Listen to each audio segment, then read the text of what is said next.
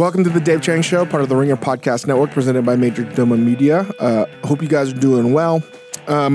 We are in the studio at the Spotify studios with Chris Yang, and we have Meg Yuno Lee join us again. Hi. Good to be back. Hi, guys. We're going to talk a little about baseball. I know it's been a lot of sports, but guess what? We like sports. Sorry. And maybe during the past 3 years, we weren't able to talk about it so much because there are other things going on. But I promise you, it won't always be so sports-centric, but this is going to be a little bit different on how we talk about baseball. And then we have a new segment that we're going to introduce called Price Fixing. Price Fixing. Pre-fee. We invented this in the elevator on the way to the studio, so it's another one of these ones. But I think it's going to be fun. Mm-hmm. It's going to be robust. And also, we have an interview. And I'm sure a lot of people may be like, hey, I want to know more or I don't want to know more. But I highly encourage you to stick around. We're going to talk to Marguerite Mariscal. We haven't had her on for a while, just to give you guys like a state of the union of where we're at, what Momofuku's up to. And that's just going to be, a quick 10 minutes. So Marguerite's going to come on. We're going to chat with her for a little bit. And we're going to have Melissa Facchina of City Capital.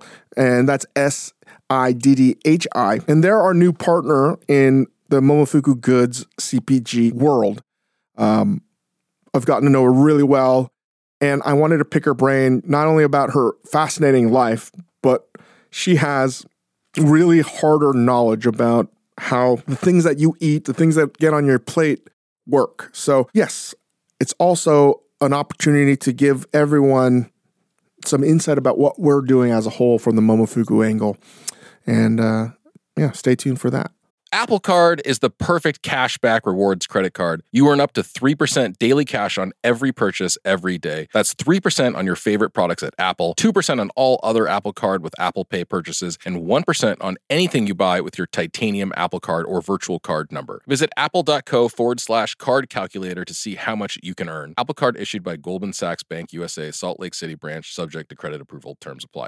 This episode is brought to you by Vital Farms. No matter how you like your eggs, scrambled, over easy, or sunny side up, the people at Vital Farms believe in one thing: keeping it bullshit free. That's why their pasture-raised eggs come from hens who each have over 108 square feet of space to roam and forage all year round. So you can spend less time questioning your food and more time enjoying it. Look for Vital Farms in your grocery store and learn more at vitalfarms.com. Vital Farms, keeping it bullshit free. All right, guys. Listen, it's hard for me to admit this, but I'm actually very excited about baseball season. And it's not just about the World Baseball Classic. I really loved baseball growing up. My father used to take us to Memorial Stadium in Baltimore to watch doubleheaders because it was the better value. And we'd be there for like 16 hours. The idea that everyone proclaims it's a great place to bring your family. We're going to talk about that in a second. I have massive reservations about that statement. But we're going to talk about food, stadium food, baseball, Americana.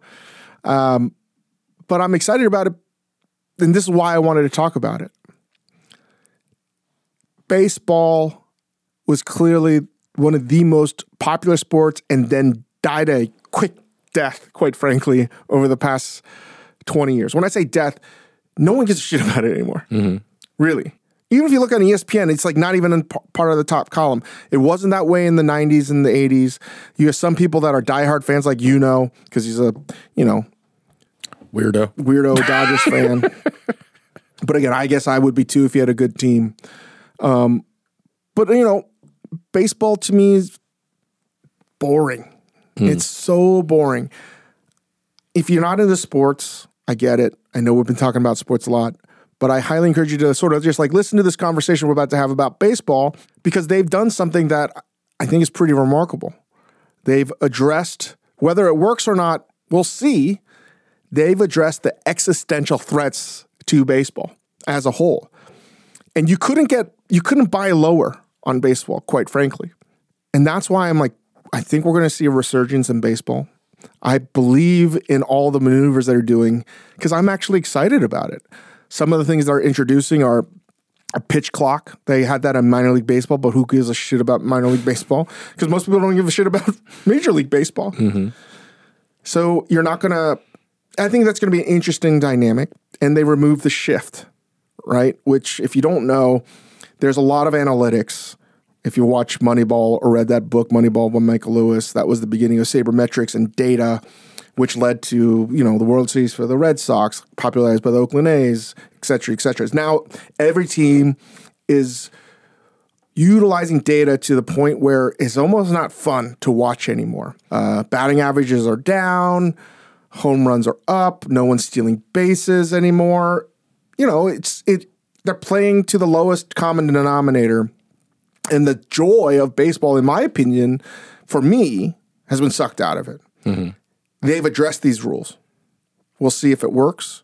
I know Yuno's a big baseball fan, so we're going to talk all about all of this. Like Chang, I was deeply, deeply into baseball during college. Like, I read baseball prospectus and would just like watch every single pitch and be like, the next one's going to be a curveball. This one's going to be a slider. Oh, his off speed is off today. Whatever. It got so fucking boring. Nerd. It got so boring. But also, baseball suffered from this. What a nerd. That's what I do. He still does it. So, but baseball suffered from this boring problem, and it also suffered from the players were anonymous. Like, unless you really paid attention, you had no idea who these guys were or what they sounded like. But forgive me if I'm wrong, but it seems like only in the last few seasons they started doing these on-field interviews, like players mic'd up with earpieces in the field talking, which says two things about baseball to me. One, it's so slow and so boring that players who are in the middle of the game can take time to speak to an announcer, can take time out of the game they are in the middle of playing to do an interview. That's how boring and slow it is. But two, I think to Dave's point, they started to address like the existentially boring parts of this, which is, I don't know who this player is, but now I can talk to him while oh shit, the ball's being hit to him. I'm hearing him huff and puff as he runs towards the ball and like catches it. Like, that's kind of cool. It's a rarity when you find something in the world and culture where they make some dramatic shifts, and they're able to do that in a closed system that is Major League Baseball. And I like it because it's been a methodical approach. They've analyzed the problem. They've hopefully identified the problems. They've tested out the hypothesis of pitch counts, et cetera, et cetera. So that is what actually fascinates me more than baseball. Clearly, I don't give a shit about baseball prospectus, all these things, but I love it just like I would care about fashion or something like that. It's not the artifact itself I care about. I love it, the system and everything.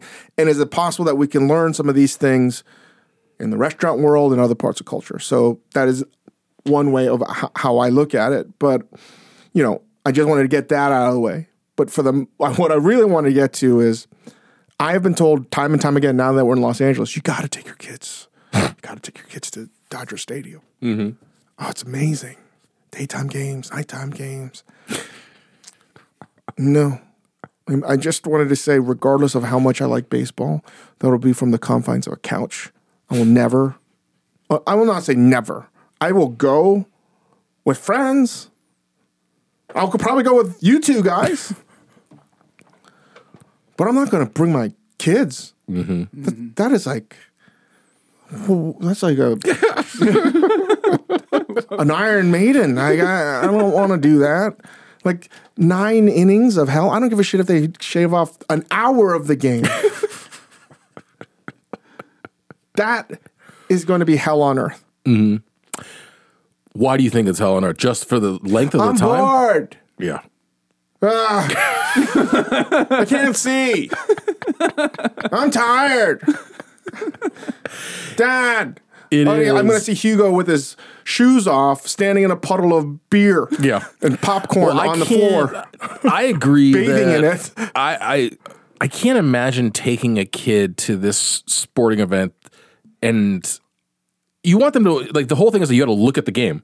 But it's not their fault. They have no fucking idea what's happening out there. And most of the time, nothing is happening out there. Most of the time, nothing is happening.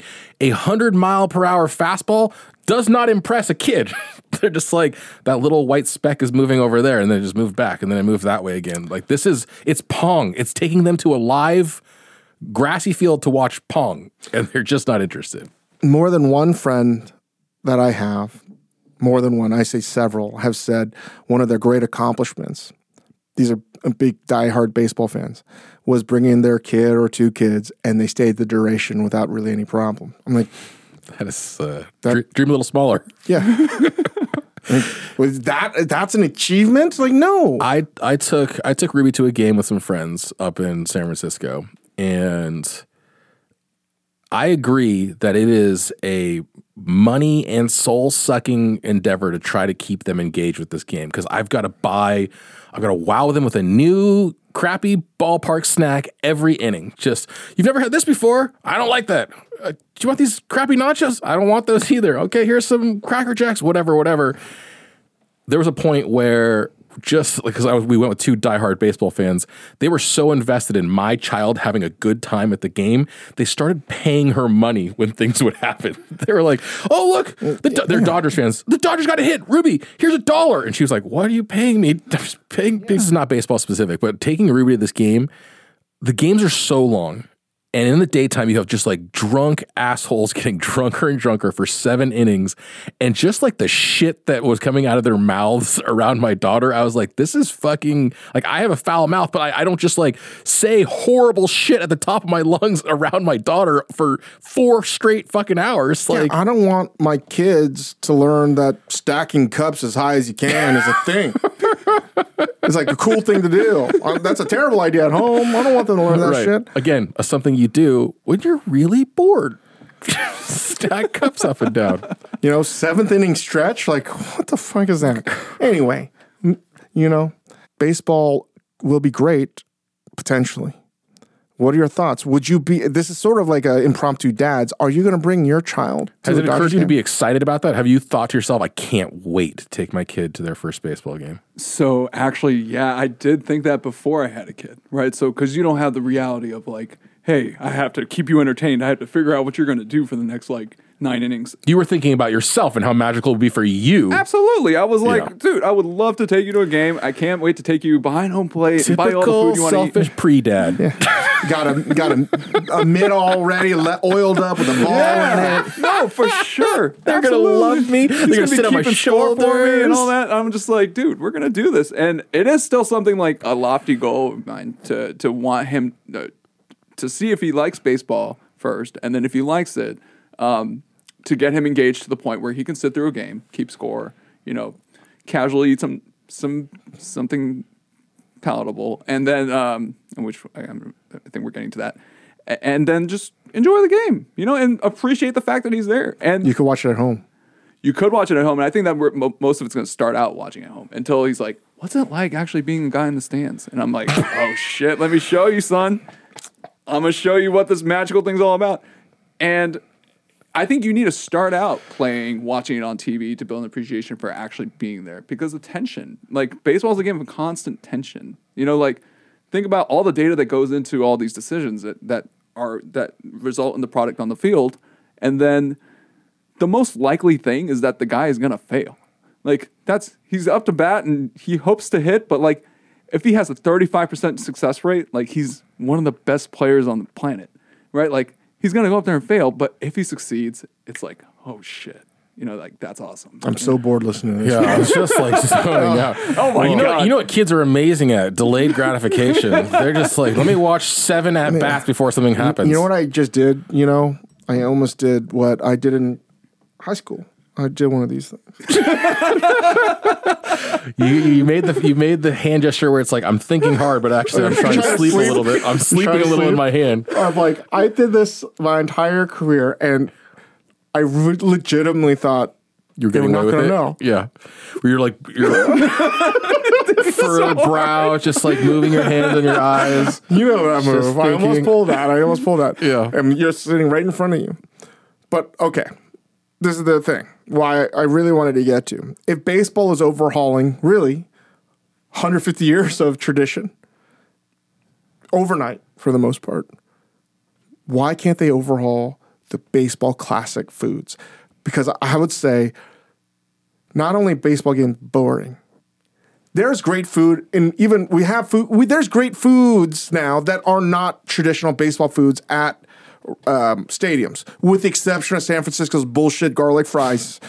Almost every other fucking stadium has like really good food, Sure. from chains, etc. Right? But I'm just simply talking about the baseball classic foods. He's really mad that I just made fun of San Francisco fries again, even though he hates it too. No, just low hanging fruit. It's the worst fries in the world. They're so good. So gross. The parsley doesn't make it any better, guys. So much parsley. And they sell it with truffle oil too, right? Yeah. Why can't, part of this is experience, bring your child there, or just if you haven't been to a baseball game in a long time because of the pandemic. And I'm just saying, like, I have a feeling, my gut is telling me that baseball is going to be part of the mainstream conversation again. It just is. I'm buying baseball stock. Mm-hmm. I don't want to, but I am. All right? You're doing it right now. Chris is falling asleep. I'm falling asleep. Yeah, but like, Well, so why can't they update baseball food classics? Because my opinion is Cracker Jacks fucking suck. All, not just baseball pretzels, but all stadium pretzels suck. Unless they were Auntie Anne's or the other one, Wetzel's. Which is the one that you actually... Okay. Wetzel's. You like Wetzel's. I love Wetzel's. I'm an Auntie Anne's Yeah. man. That would be amazing. Amazing. Really. Why do those other shitty pretzels exist? And a recent invention in stadium food of the past 35 plus years are the crappiest nachos in the world. The same nachos you get at a movie theater Yeah. with their circular, Circular chip. and they have it's like a Lunchable, you know what I mean? Like, Well, this like is like a Jello pudding thing of cheese. And here's the fucking crazy thing. Let alone the tortilla chips suck. But that is just a given. Yeah. The cheese container, the diameter of it is not big enough for a full dip of those stupid goddamn tortilla chips. So all in, one of the worst food things I've ever had Well, as it's a stadium food. It's not nachos. It would be if you said, "Hey, Chris, can you make me a peanut butter and jelly sandwich?" And I said, "Sure, here's a bag of bread and a jar of peanut butter and some jelly on the side. Here's your peanut butter jelly sandwich." Nachos are not a little thing of chips with a little thing of cheese over here and then some jalapenos in Also, another it's compartment. It's terrible food. It's a Yeah, it's gross. double-handed thing you need to do. It's yucky. You know, I'm sure maybe in one of the stadiums there's like real nachos, but I don't. That's an urban myth. I don't believe it. Peanuts. You know why they're only good at baseball stadiums? Let me tell you. This is exactly why. There's no benefit to shelling your own peanuts. All right. The only reason there's any enjoyment to shelling your own peanuts is it's something to do because you're so fucking bored. Yeah, sure. You know, it's true. Sure. You're just shelling it. It's the same thing why baseball players chew sunflower seeds. Like, No, it's it's something to do. It's an authoritarian tactic. They're keeping us engaged by giving us work to do. They might as well just have us make license plates while we're watching the game. And here's the last one that is so un-American that Joe McCarthy would have persecuted me in the 50s. Hot dogs in stadiums are fucking terrible. They're so bad. They're terrible, terrible, terrible.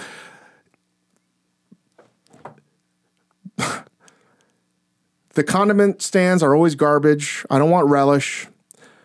I don't want a foot long. I don't want a Dodgers dog. And I don't listen. I want a good hot dog, but they're almost never fucking grilled properly. They're almost always steamed and boiled. Nothing is worse than the hot dog. And I think I read somewhere that I don't like dirty water hot dogs. You don't fucking know me. You have to be in a certain state of being super fucked up to enjoy it, right?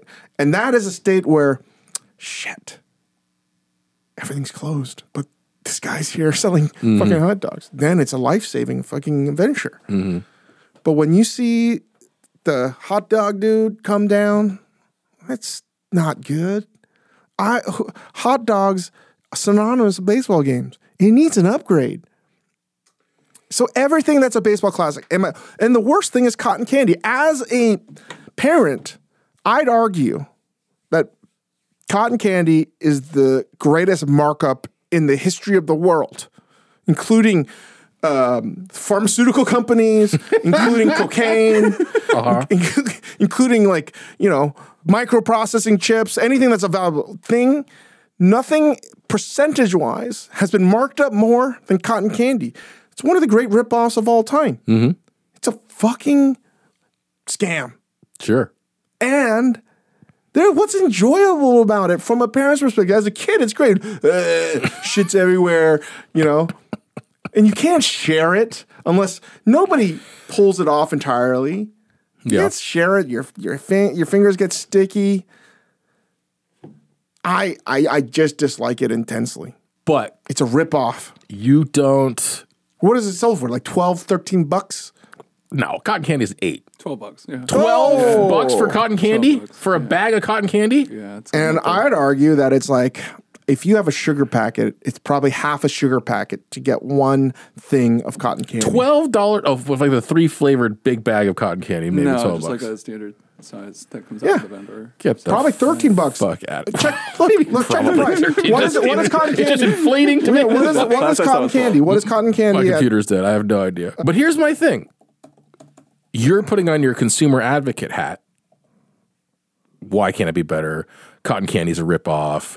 Peanuts are oppressing us. Cracker Jacks, all the nuts fall to the bottom. What's the point? Stupid, stupid, stupid. You don't admire the hustle a little bit? No. If you could sell cotton candy, if you could sell a teaspoon of sugar for $13, you wouldn't do it? Yeah, there's things that I wish that I did. Like I sold coffee because it's a fucking legal drug. And I wish I was the cotton candy king. That's what we call you behind your back, though. Cotton candy king. Because should it all be upgraded? What? Okay, let's play this game then. What are the analogs? It probably cost legitimately 3 cents to make one $12 cone of cotton candy. At most, yeah. 3 cents, 5 cents. Would you agree? Energy plus sugar, yeah. Yeah. That's 5 like cents. I can't do the math, but that's like 100%. 200% markup. That's way more than 200%. 200%, 400%, 1,000%. No, it's like a 5,000% markup.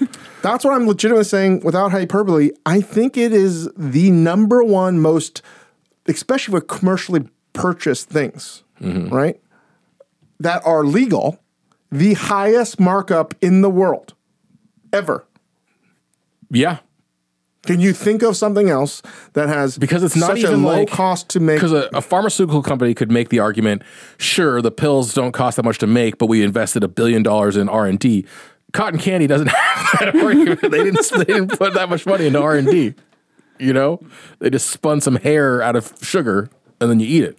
Yeah, I think of cotton candy the same way you think of like cocaine. It's like it's a distribution problem, right? Like I loved cotton candy as a kid, man. It's great as you're a kid, but as a parent, like, do you already feel getting ripped off when you go to a stadium? I'm just letting you know you are a straight sucker when you buy cotton candy for your kids. No, but the two conversations we're having, I don't want to bring my kids, and the food sucks, are actually connected. The cotton candy, the hot dog, the peanuts, the Cracker Jacks, all that shit is an investment in hooking the next generation on the drug, right? If they, what do you want them to offer? Can you divide $18 by 2,000? What? $18 by 2,000. 0.009. That's the cost of a sugar packet. One pack. $18, 2,000 packets of 1 ounce sugar for the price of $18. 9/10 of a penny. I didn't follow any of that math, but I agree. Just divide $18 by 2,000. Yeah. Yeah. And that's like sort of retail price too. But it's 1,800 divided by 2,000. Oh, that's right. Yeah, so it's a huge markup. I agree. I agree. It's about one package of.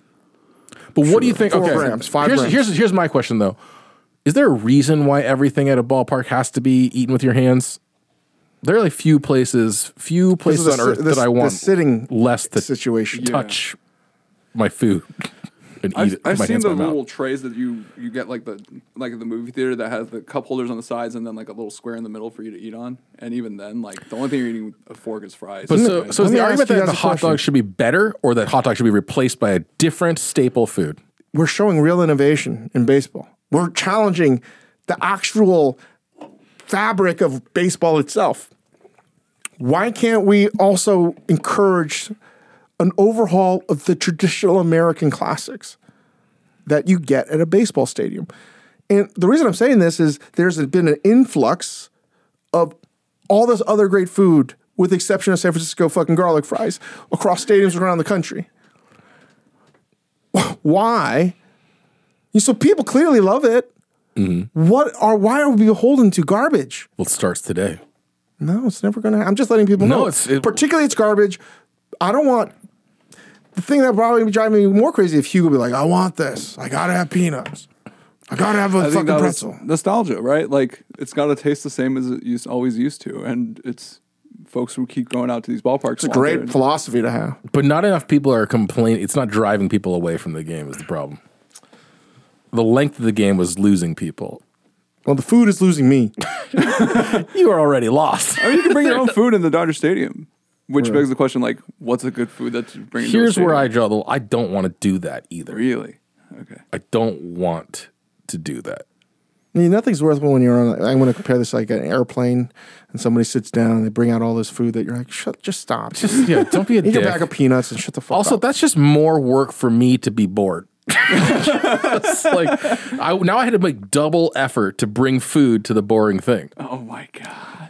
That being said, we used to eat fucking amazing pambasas in Oakland. We would pick up in Fruitvale. It was very good. Can I ask, as a side question, when sitting down in a stadium,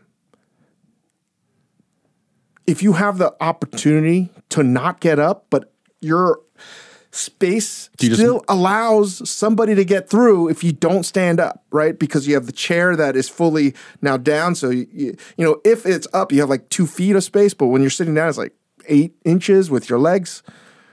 Some stadiums give you more room than others. But if you're sitting down and you're like 3 or 4 seats in from the aisle, and it's people are getting in and out, do you not get up because you have food on your legs, and you force the other person to scoot by and curse your name? You asking the wrong guy.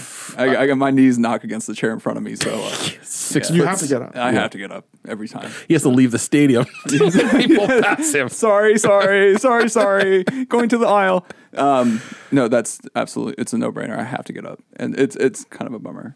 Food in your lap is the only thing that gave me pause. I hate the person who thinks, oh, I can, and it's never actually a small person who's just like, let me pivot my knees and let you by. It's never actually a small child who does that. No, the people like me. It's always you. It's always Dave who's like, well, everybody else stood up, but I'm going to provide one more obstacle. The penitent man shall pass. Shit over here. I'm just like, no, I mean, I'll do it once. Here's the thing. I'll do it once, maybe twice, but I'm not getting up 3 times for anybody. Are you like keeping track in your head with the clicker? No, I know who the fuck's sitting in my row. You know, food in the lap. Yeah, that's tough. I've been there where you're just thinking, I've gotten up for you guys a bunch of times. Now I ask you for one thing: let me eat my shitty nachos in peace. And you won't give it to me. Yomiuri Giant Stadium, I can just eat a onigiri. It's delicious. One hand. There's so many one-handed fucking foods. You know. I can eat rice crackers, but way better than fucking. The only thing I'll give to classic baseball food is popcorn. Oh, that's pretty good. Like that's like, yeah, but you know, that's just a general. Yeah, it's like, come on, it's like Empire Strikes Back. You gotta live it. I mean, I don't know. Is there a logistical reason, as somebody who has operated in stadiums, is there a logistical reason the food can't be better? I think it's Americana and the stubbornness to change. Just nostalgia. So this whole podcast is a metaphor for American stubbornness. Yeah. An inability to change that clearly baseball is willing to do now, which is shocking to me. Well, that is this to bring it all home to what you originally said. Baseball has traditionally been the poster child for nostalgia, for you talk about sabermetrics and all this. So many managers and teams just resisted it in favor of just there's just an X factor. You can't quantify the X factor, right? It was always old boys club rules, and that was reflected in the fan base too. I'm there for buy me some peanuts and Cracker Jacks. What are we gonna change the fucking song now, Dave? What are you gonna change the song? Like, you can't do that. Like, that's not. Yes. But that's what I'm saying. Democratic Republican change. Yes. That's the attitude, right? And baseball was always the poster child for we're about tradition, we're about nostalgia, we're about doing things the old-fashioned, long-ass way. But to your point, they changed something. That's what I'm trying to say. If baseball's willing to change this, then everything is on the table. Everything's on the fucking table. Right? Maybe. So no one likes Cracker Jacks. You know what I was going to say, though? You know you love Cracker Jacks? I love Cracker Jack. Why? The toy. It's just delicious. The and prize. It's just good with beer. That's like when I... There's so many things good with beer. Wait. I argue that premise. Cracker Jacks are good with beer. You know what's better than Cracker Jacks? Popcorn. Yeah. No, I'll take Cracker Jacks I over love popcorn. caramel corn, but Cracker Jacks with beer is not a thing. No, weirdly, like the molasses makes me thirsty. So I actually just want to like drink a beer. The molasses Yeah. makes me thirsty. This just occurred to me. If the food were better at baseball games, I would go. No. Food is already good. It's just not the traditional baseball stadium food. That's all I'm saying. Food has been elevated in every stadium in the country, with the exception of the traditional, nostalgic baseball foods. That has to. But when I say the food has to, but okay, yes, sort of. When I say the food has to be better, I mean you have to change those things because, yeah, maybe there's a Shake Shack or a Fuku, but like the nachos and the hot dogs are available in every single section wherever you are sitting in the stadium. Sometimes I go to a stadium and I know there's something delicious on the other side. I'm not going to go over there. That's a good point. So the traditional stuff has to change. I'm saying if there were better stuff, I was a little skeptical about this whole premise, but as somebody who hasn't gone to a baseball game for a long time now, I would go. Well, listen, I'm going to end it on this. They can there's so many arguments here. They could simply upgrade the pretzel, right? I'm not saying make it fucking better. The pretzels are the worst. They're so bad. Nobody, I just, those... The generic pretzels that are sold there in carnivals and just you only find there that you're from like the food service industry, like you get it from a Cisco or something like that, or U.S. Foods, that traditional pretzel. I mean, you don't smoke in stadiums anymore. Why are we keeping, that is something that can clearly get better. I know this is how weird my brain is. It fucking angers me that we have to continue to eat this garbage fucking pretzel. And people eat it up. People eat it up is the problem. There are better pretzels. This is the same. We were staying together in Tomorrowland, and I was listening to this anti-pretzel rant from this guy at Disneyland. Yeah, this motherfucker wanted. What did I tell you? You want to spend $48, I think it was, on pretzels and a jalapeno pretzel at that on the worst pretzel? I mean, come on. My point is, it really was that worst doughy, crappy pretzel. My point is, I got this tirade before. Behind him, as he's delivering his Sermon on the Mount to me, is a fucking 38-person long line waiting for Mickey pretzels. Okay, so he's literally preaching to the choir. Like behind him are the Scientologists lining up for their pretzels. I mean, I realize I sound like Larry David here. This should be a Curb Your Enthusiasm episode, but I genuinely don't. It has to change, and the fact that you wouldn't buy that. I think I bought it for you too. I was so mad. You did. And you were like, oh, we got the cheese sauce. I was like, you saying cheese sauce to go to nachos? What are you doing? And I looked at Hugo and I'm so sorry, man. I'm so sorry you're going to have to go through And he was so happy. And I was like, snap out I of was it. not. No. I agreed with you that the pretzels were gross. You were happy. That pizza. Because we're in Disneyland. That pizza, though. I think that's the best deal. By the way, Tomorrowland, the best deal. This is a real life hack.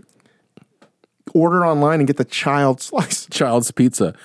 because for some reason It's like $16 cheaper it's like than a single slice, and you get a whole personal pan pizza and apple slices and milk or whatever. You get the pizza for cheaper. Yeah, it's so much. It's the best.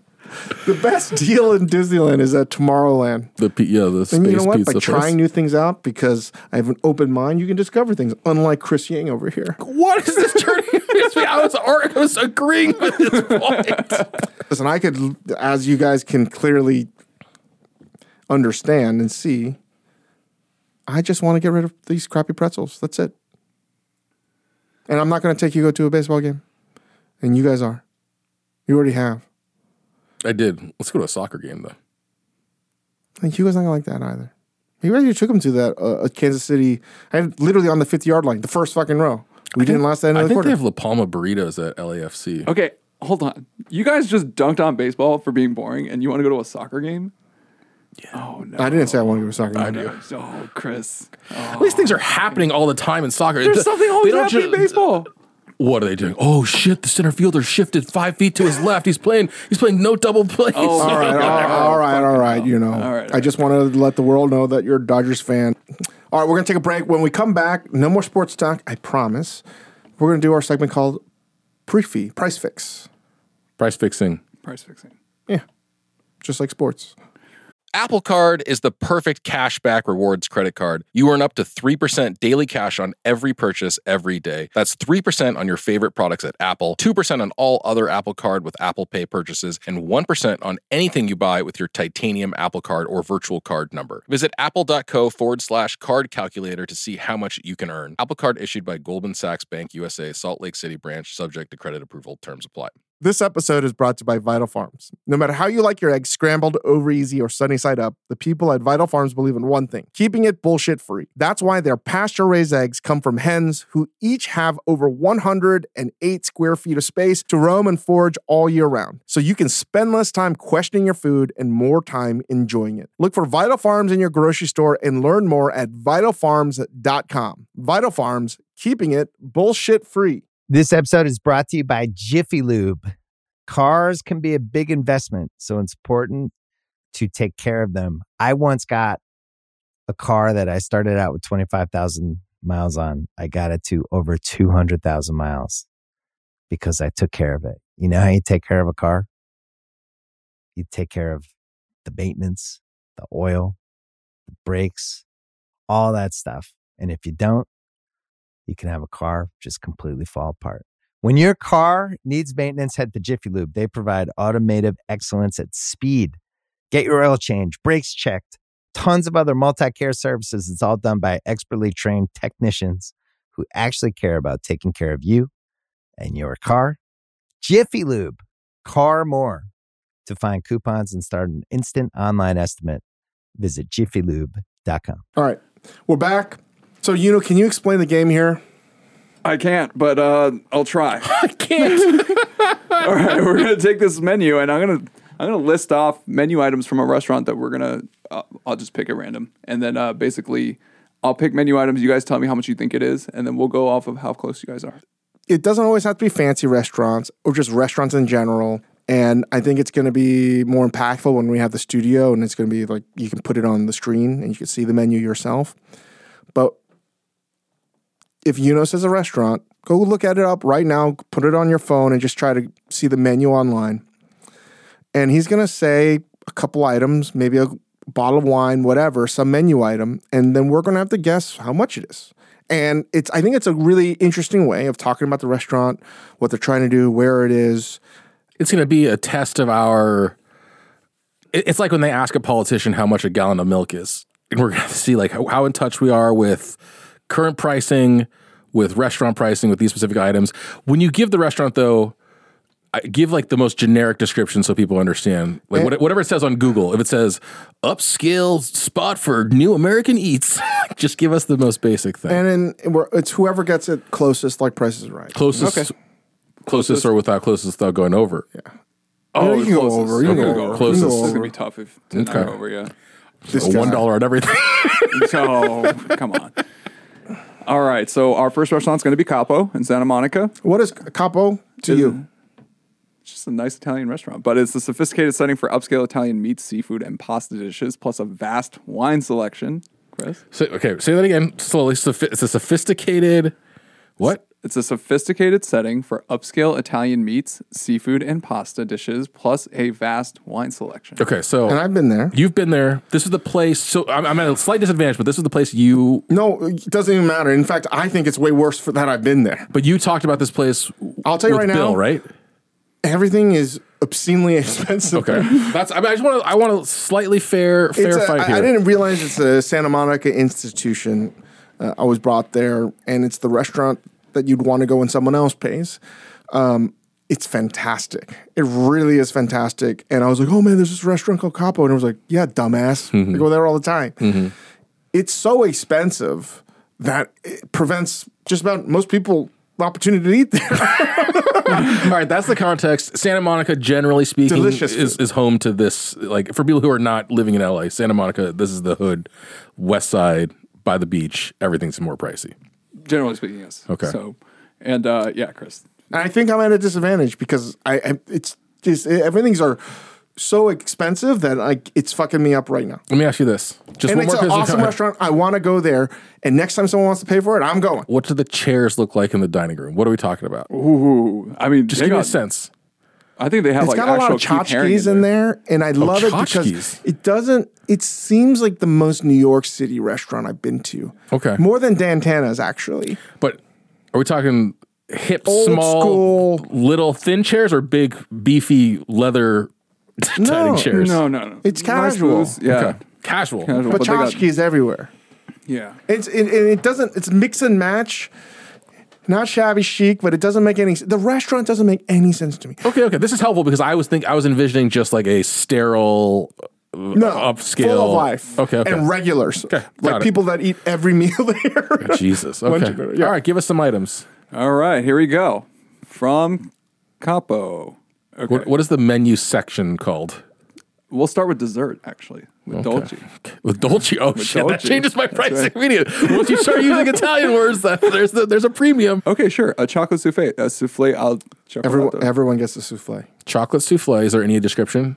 No, there are no descriptions. Is there even a They tell you like I'm pretty sure it's like you wait, gotta order it like, immediately. an hour in advance or whatever? It's not a serves two thing. It's just a chocolate souffle. We got to be honest with the numbers instead of writing it down. I'm going to tell you right now. I think it is So I think I should go first. You have a go. closer idea. I'm going to say $48. $78. It's $28, guys. My first. See, I'm telling you, it's fucking me up because I've been there. You're gonna totally overshoot it. Well, when you said that, I was like, shit, I should have stuck with my gut, which was 65.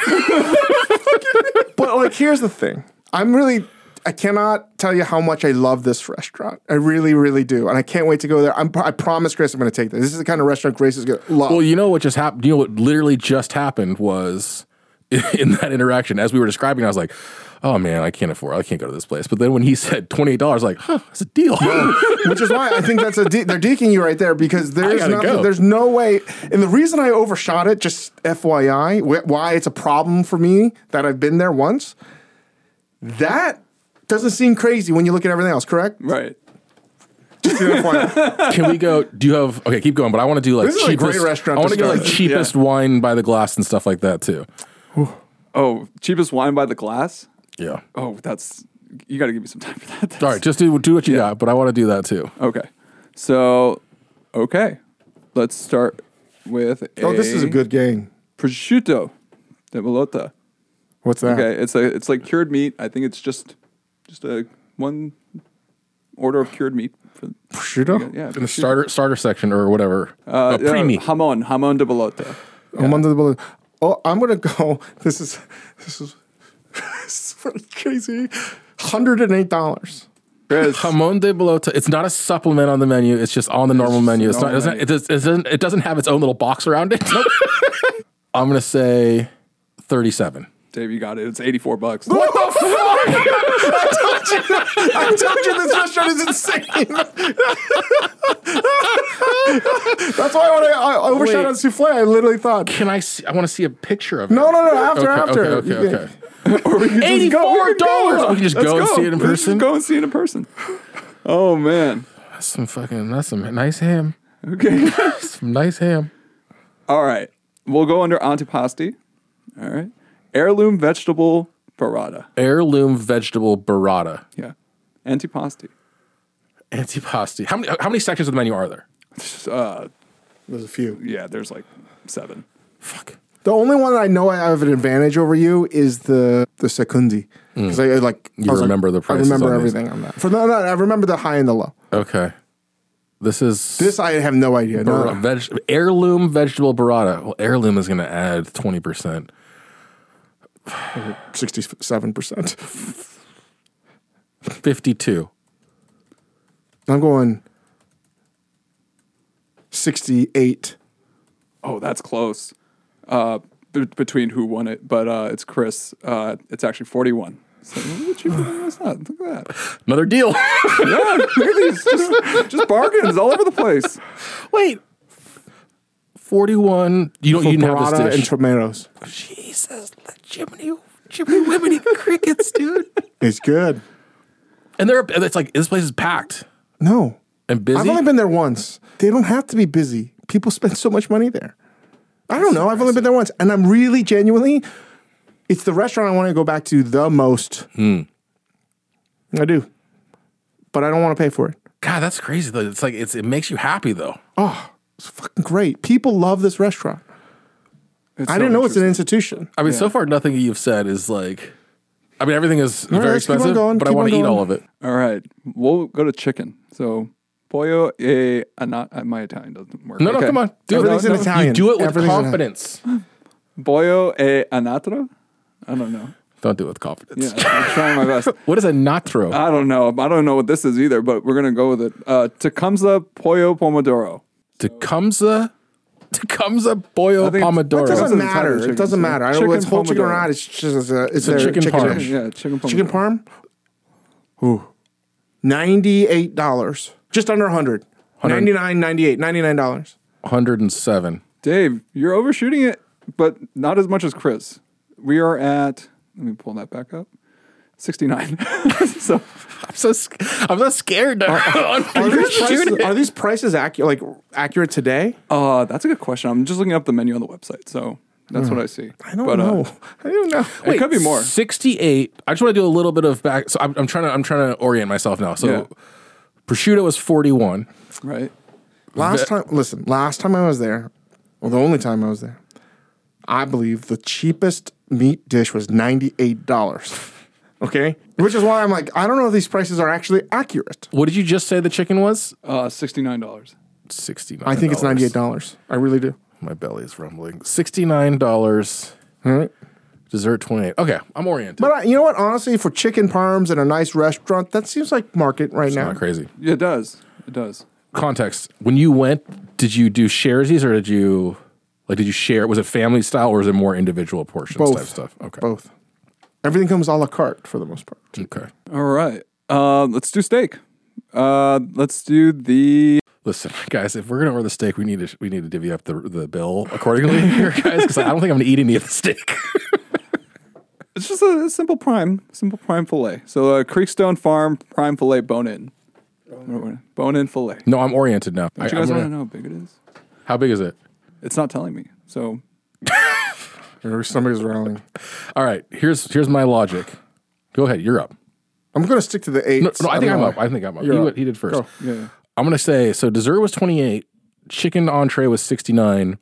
This is the filet steak. I'm gonna say it's between 2 and 2.5 times the price of the chicken. So I'm gonna say 135. 118. Oh, it's Chris by a nose. 128. Yeah, damn. That's an expensive fillet, It's an dude. expensive ass filet, dude. But I'm dialed in on this You're pricing now. dialing I'm in. dialing I was in. like, damn, he's This is like nailing it. Battleship.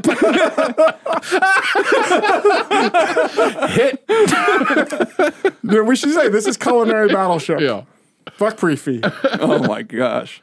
Okay, let's do a pasta dish because they're kind of priced similarly. All right, just a simple corn ravioli with tartufo. With tartufo. Is there a Tartufo. supplement? Do they have a supplement? Nope, it's part of the dish. I had this. It's good. It's agnolotti too, right? I believe it's agnolotti. Okay. Or Plini. So I hate it when people are like, well, that's not agnolotti, it's a Plini. so Shut the fuck hungry. up. I love telling the audience, shut the fuck up. They're like, we're not saying anything. Corn, agnolotti, or ravioli with tartufo. Yeah. I'm going to change up the 8s. No, I'm going to stick to the 8s.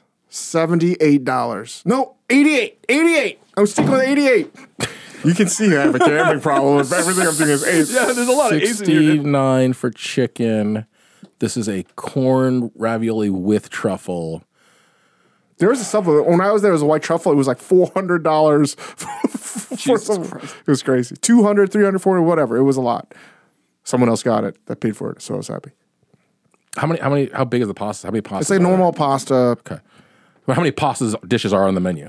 There are 5. I think they're in the $60 to high $80 range, all of them. I think that sounds about right, but I'm going to go, you said 88? I don't want to be too close to you. I'm going to say 74. Chris, you win again, but you guys both overshot it. $49. Whoa. It's a deal. Damn, dude. It's a damn deal. For tartufo? What the- There's some tartufo Wow. on there. Yeah. Wait, what is What's it? the deal? 48? 49. I don't think these prices are accurate. 49. We got to get to the bottom of this pricing. Wait, so what's the top pricing for a pasta? It's that. That's the top I pricing don't for a believe pasta? this is true. Yeah. That's surprising. Chicken dish was 60, Yeah. 69. Tartufo pasta 48 is surprising. I mean, If we're playing capo arbitrage, I see you go in there, you sit at the bar, you get a nice tartufo pasta, you pre-order the souffle, and you share the burrata. do we want to go to the next What's the restaurant? highest? That's the most expensive pasta? That is the most expensive pasta. Wow. Yeah. Wow. And let's I've like turned this fucking restaurant into John Bunyan. Paul Bunyan. I was worried he was going to do that actually. That he would remember just being like, these numbers just don't make But any I sense. I told you that's why it's not a good thing that I was there. No, but I thought based on the other prices that corn ravioli would be higher though.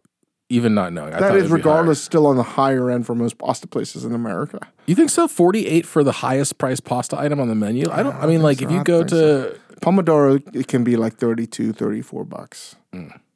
I think right now, high end. Pasta hasn't, I think, cracked the $50 thing, and it's not real tartufo. It's probably summer truffles. I mean, I think That's summer truffle bullshit. Well, I mean, if you went to Carbone, it'd be more. I don't know. I haven't been to Carbone in a while. All right, we'll do one more for the highest thing on the menu.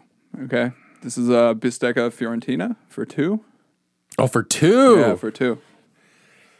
Remind me, the fillet price was 128. That is correct.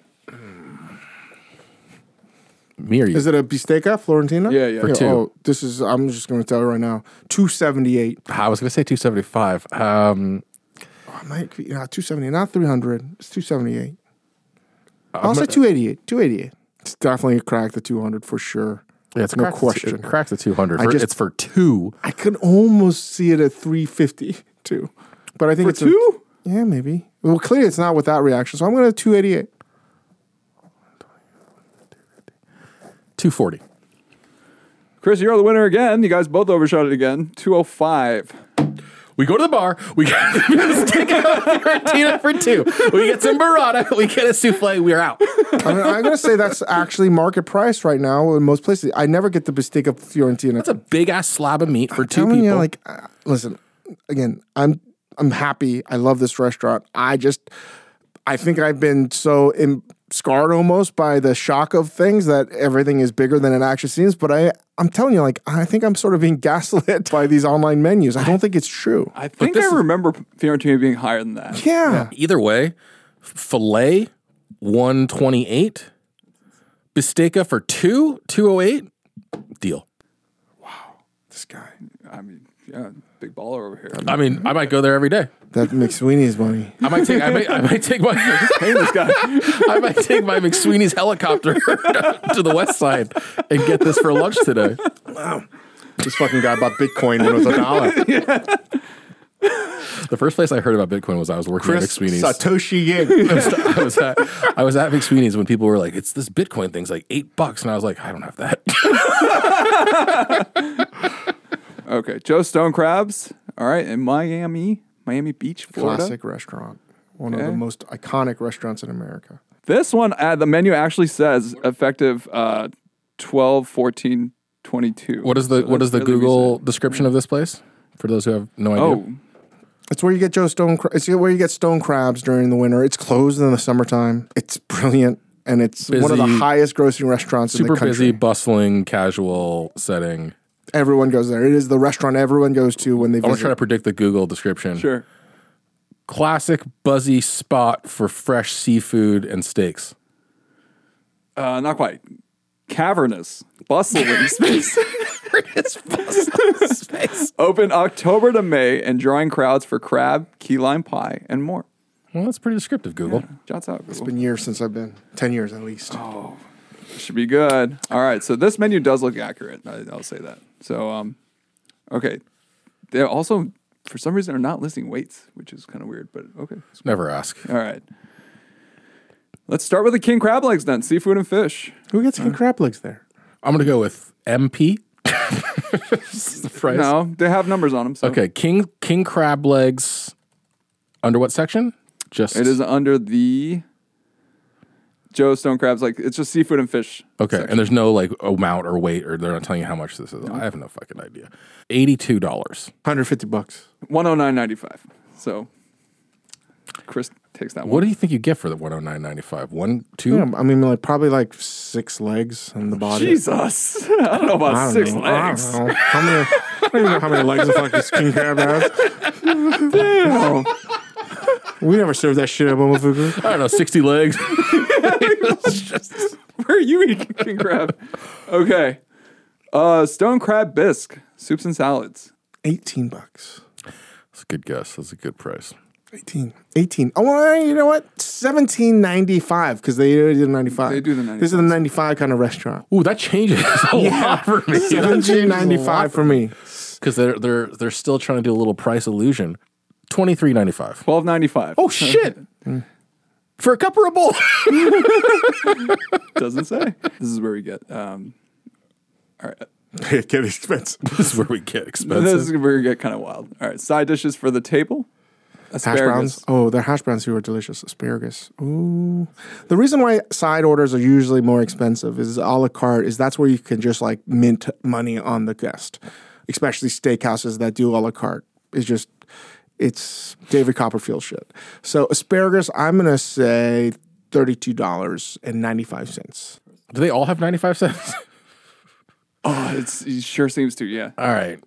Stone crab bisque, $12.95. Side order is going to be 30% more. $17.95. It is crazy how you just dial in these numbers, but $14.95 and pretty close. Couldn't be more off. You guys are getting a glimpse of why I was a C+ student. It's like he just pulls like random percentages out of his head. I'm just like, Jesus, it's He's not like, when he working. said 30% more, I was like, oh, I'm fucked. Oh man! All right, so why not the hash browns? Let's go with the hash browns. A large order. It's for the table, so I'm assuming it's like family size-ish portions. Delicious. Lots of clarified butter. Very good. I also feel like side orders tend to be within the same-ish range. So I'm going to go, but it's the most popular thing. It's like everybody gets That's it. like, it's a very famous order. All right. $22. I am going to go. It has to be to the point where people know that it's expensive, and it's expensive because they've heard that the hash browns are good. It's reputational upcharge. So it's got to be on the threshold of like, ooh, that's steep. But you have to get it. I gotta get it. Yeah, you're right. You know, it's like, yeah, and the restaurant knows it, right? And they're like, so what? So I got to channel myself as a guest eating. I'm like, Chris says I got to get it. Or is it going to be a little reverse psychology where it's like, oh, the thing you have to get is kind of affordable? No, I don't think so. That's what I think. I think anything over $25 is too much. Anything close to $30, gonna push it. That pushes over that edge. It's got to be just $24.95. He's feeling it. He's defining it. Remember, we're talking about little He's fucking looking potatoes up in right the now. sky to get divine inspiration. like Queen's Gambit. I'm looking at the chest. He's watching these lights turn into hash browns. I'm on Quaaludes too right now. It can't be $24.95 because people will be like, well, that's too expensive, like $25. And then $23.95 it is. To lose by $2. Chris, you overshot it too. $14.95. Wow. I'm so bad at this game. Wait, oh wow. So it's So the bad at same this price game. as asparagus. Asparagus, yeah. I'm so bad at this game. I did this to screw with you guys, but yeah. But what's interesting is I feel like some of these are when you're saying them, are you trying to guess? Are you also like, would that be worth it to me? No, I'm not at all. I'm actually trying to nail it. Because $14.95. Jerome Powell's in my fucking head. He's living rent-free in my fucking head. Oh, he's running amok here. He's running amok. All right, let's do a bone-in ribeye. Bone-in ribeye. And they do stipulate a size, so 20 ounces. 20-ounce bone-in 20-ounce bone-in ribeye. ribeye. I'm going $28.95. 128.95? Yeah. Okay. This is the first one. This is the first entree thing we've done, right? No, the king crab legs. Oh, what was that? That was 109.95. Oh, fuck. Whew, I almost went way low on this one. This beautiful mind shit's coming out. I'm imagining like fucking trigonometry and triangles. No, I'm failing. I'm failing to just think right now. Like the most basic question is, are king crab legs more expensive than a bone-in ribeye? And I'm failing to deduce which one it is. I actually don't have any idea. $98.95. Chris, you win again. It's $89.95. I've only won one. In like 20 of these, I've only won one. You're Paul Bunyaning. I'm like a baseball average right now. I spent a lot of time worrying about how much things cost on a menu. I think we're in the same boat, Chris. I'm just like, it's doable. I'm legitimately trying. Not like Recipe Club. But this year at Recipe Club, I'm really going to fucking try. All right. How about add a lobster tail? 6 ounces. Ooh, to I any like end. this. I love this. It's frozen lobster tail. Definitely not warm water lobster tail. Definitely not warm water lobster tail. For whatever reason, I've always found warm water lobster tail more expensive than their northern cousins with claws. So it's not. They're definitely not getting it fresh. It's a frozen lobster tail. It could theoretically be warm water from Australia because Australian lobster tails are fucking. It's important to know this, but I'm thinking no. They're not saying shit. I'm thinking it's from Australia. I don't think it's a northern, because that could be expensive. So you think we're talking spiny here? First of all, I'm putting my fucking C+ Sherlock Holmes hat on, okay, of really poor deduction, okay? I just need a fucking pipe.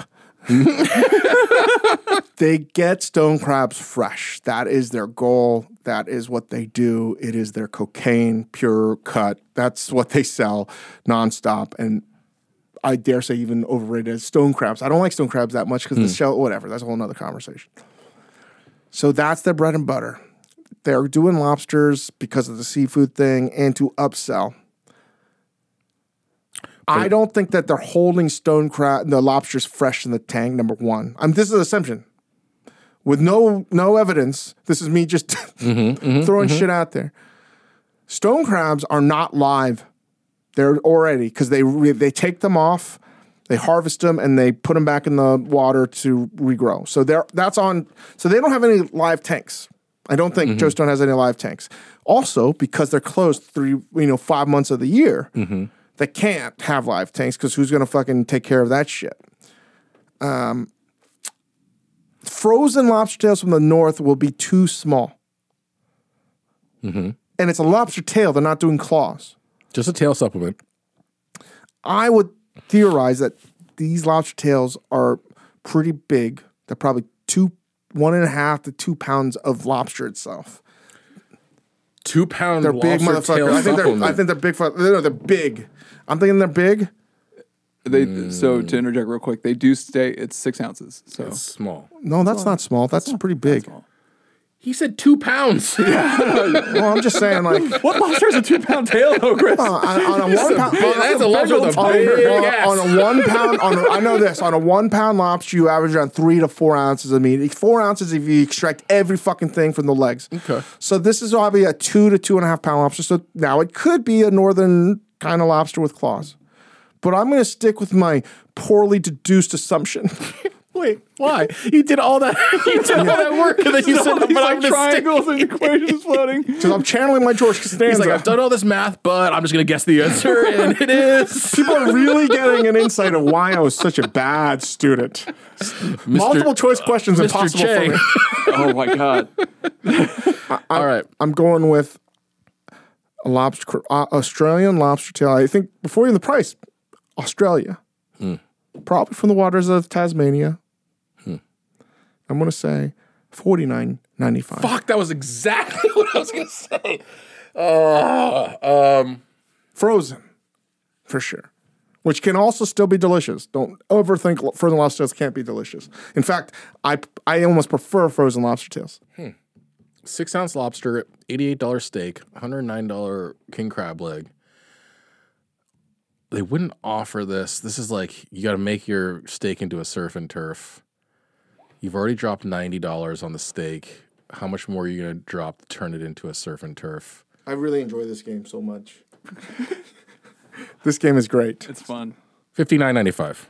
59, guys. $29.95. Oh my God! I'm gonna go there and just get lobster tail supplements. It's a fucking deal. That's crazy. Yeah, give me 2. Yeah, that's No, do I $29.95. have to? I'm asking my server this. Can I get the supplement without getting the main? Can I just order extra 2 supplements? Yeah, it's pretty impressive. Oh, it's impressive. Yeah, Damn. good deal. They must sell the shit out of that. I'm so bad at this game. You got that one. No, but by overshooting by $20. By $20. Yeah, by like 80% overshoot. It's true. How much is key lime pie? And we'll get out of Key lime here. pie. Well, I want to know. Yeah, key lime pie, but I want to know how much stone crab. Like, what is the format of stone crab legs? Okay, so the stone crabs, it's I guess the claws are chilled, cracked, and served with mustard No, sauce. the price. What's the extra large jumbo? The I mean, I'm jumbo? going to say extra large, and I think you get like by the pound.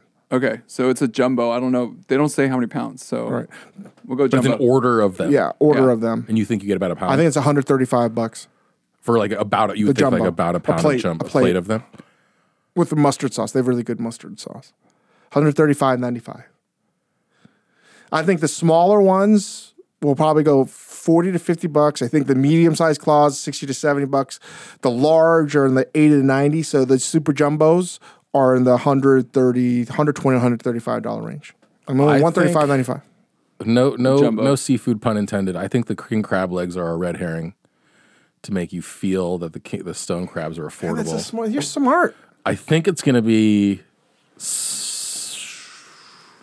$99.95. Dave, I won. holy shit, man. You were banging. Like, just crushing balls down the middle. It was $134.95 for the jumbo.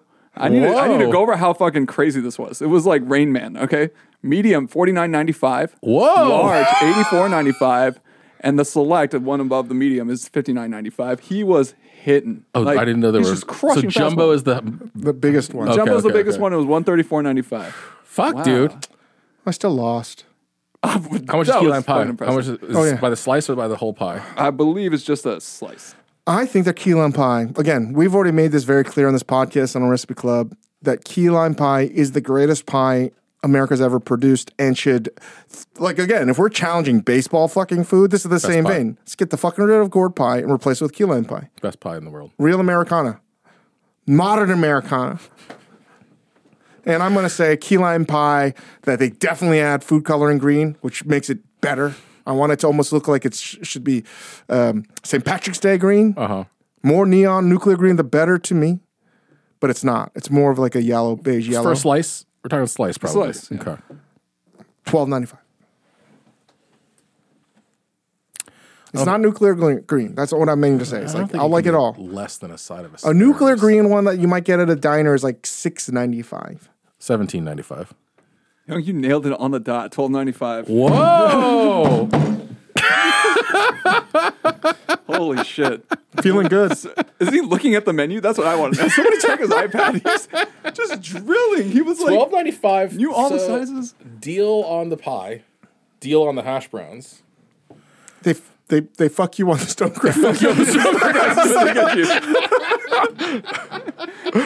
grill. Nice work on that. Nice work on the jumbo stuff. All right. Well, we had a couple more restaurants, but we need to get along with this interview with Marguerite and Melissa, and we'll get to that in a second. We'll take a break, and you'll hear our talk with Marguerite and Melissa from City Capital. This episode is brought to you by 20th Century Studios' Kingdom of the Planet of the Apes. As a ruthless king builds his empire at the expense of the remaining human race, a young ape will fight for the future of apes and humans alike. Kingdom of the Planet of the Apes. Enter the kingdom in IMAX on May 10th and in theaters everywhere. Get tickets now. Recently, even though we closed this a couple weeks ago, Momofuku CPG, known as Momofuku Orchard, led by Marguerite Mariscal, who's been on this podcast a handful of times. And she's recently, so what is it? It was in Fortune. I saw that. Or Forbes. What was that last night? Fortune. I'm sorry, I didn't pay for the subscription, so I couldn't read it. All I knew is that it was there. We've been growing this business. You've heard me talk about it a ton over the past 3 years. We have discount codes, etc. But it's clearly been a big growth enterprise for us. And we were very, very cautious about bringing any new partners in because this is something that we wanted to grow slowly and methodically and to find somebody, even though capital is out there, we wanted to find the right partner to come on board. And I don't want this to just be like sponsored content, even though I guess I could technically do that regardless. But I always want to get people on board that align with everything that we're doing, and I can sort of explain what's happening, but also get some insights from somebody that I think is fabulous, wonderful, and a real thought leader in the business that can, illuminate some things that people may not know about, food, manufacturing, etc. And I think shed some light as to why we wanted to partner with City Capital as well. So here's why this is interesting to me. I don't understand anything about capital, investment, building a company. Don't tell Dave, my business partner, that I don't know any of these things.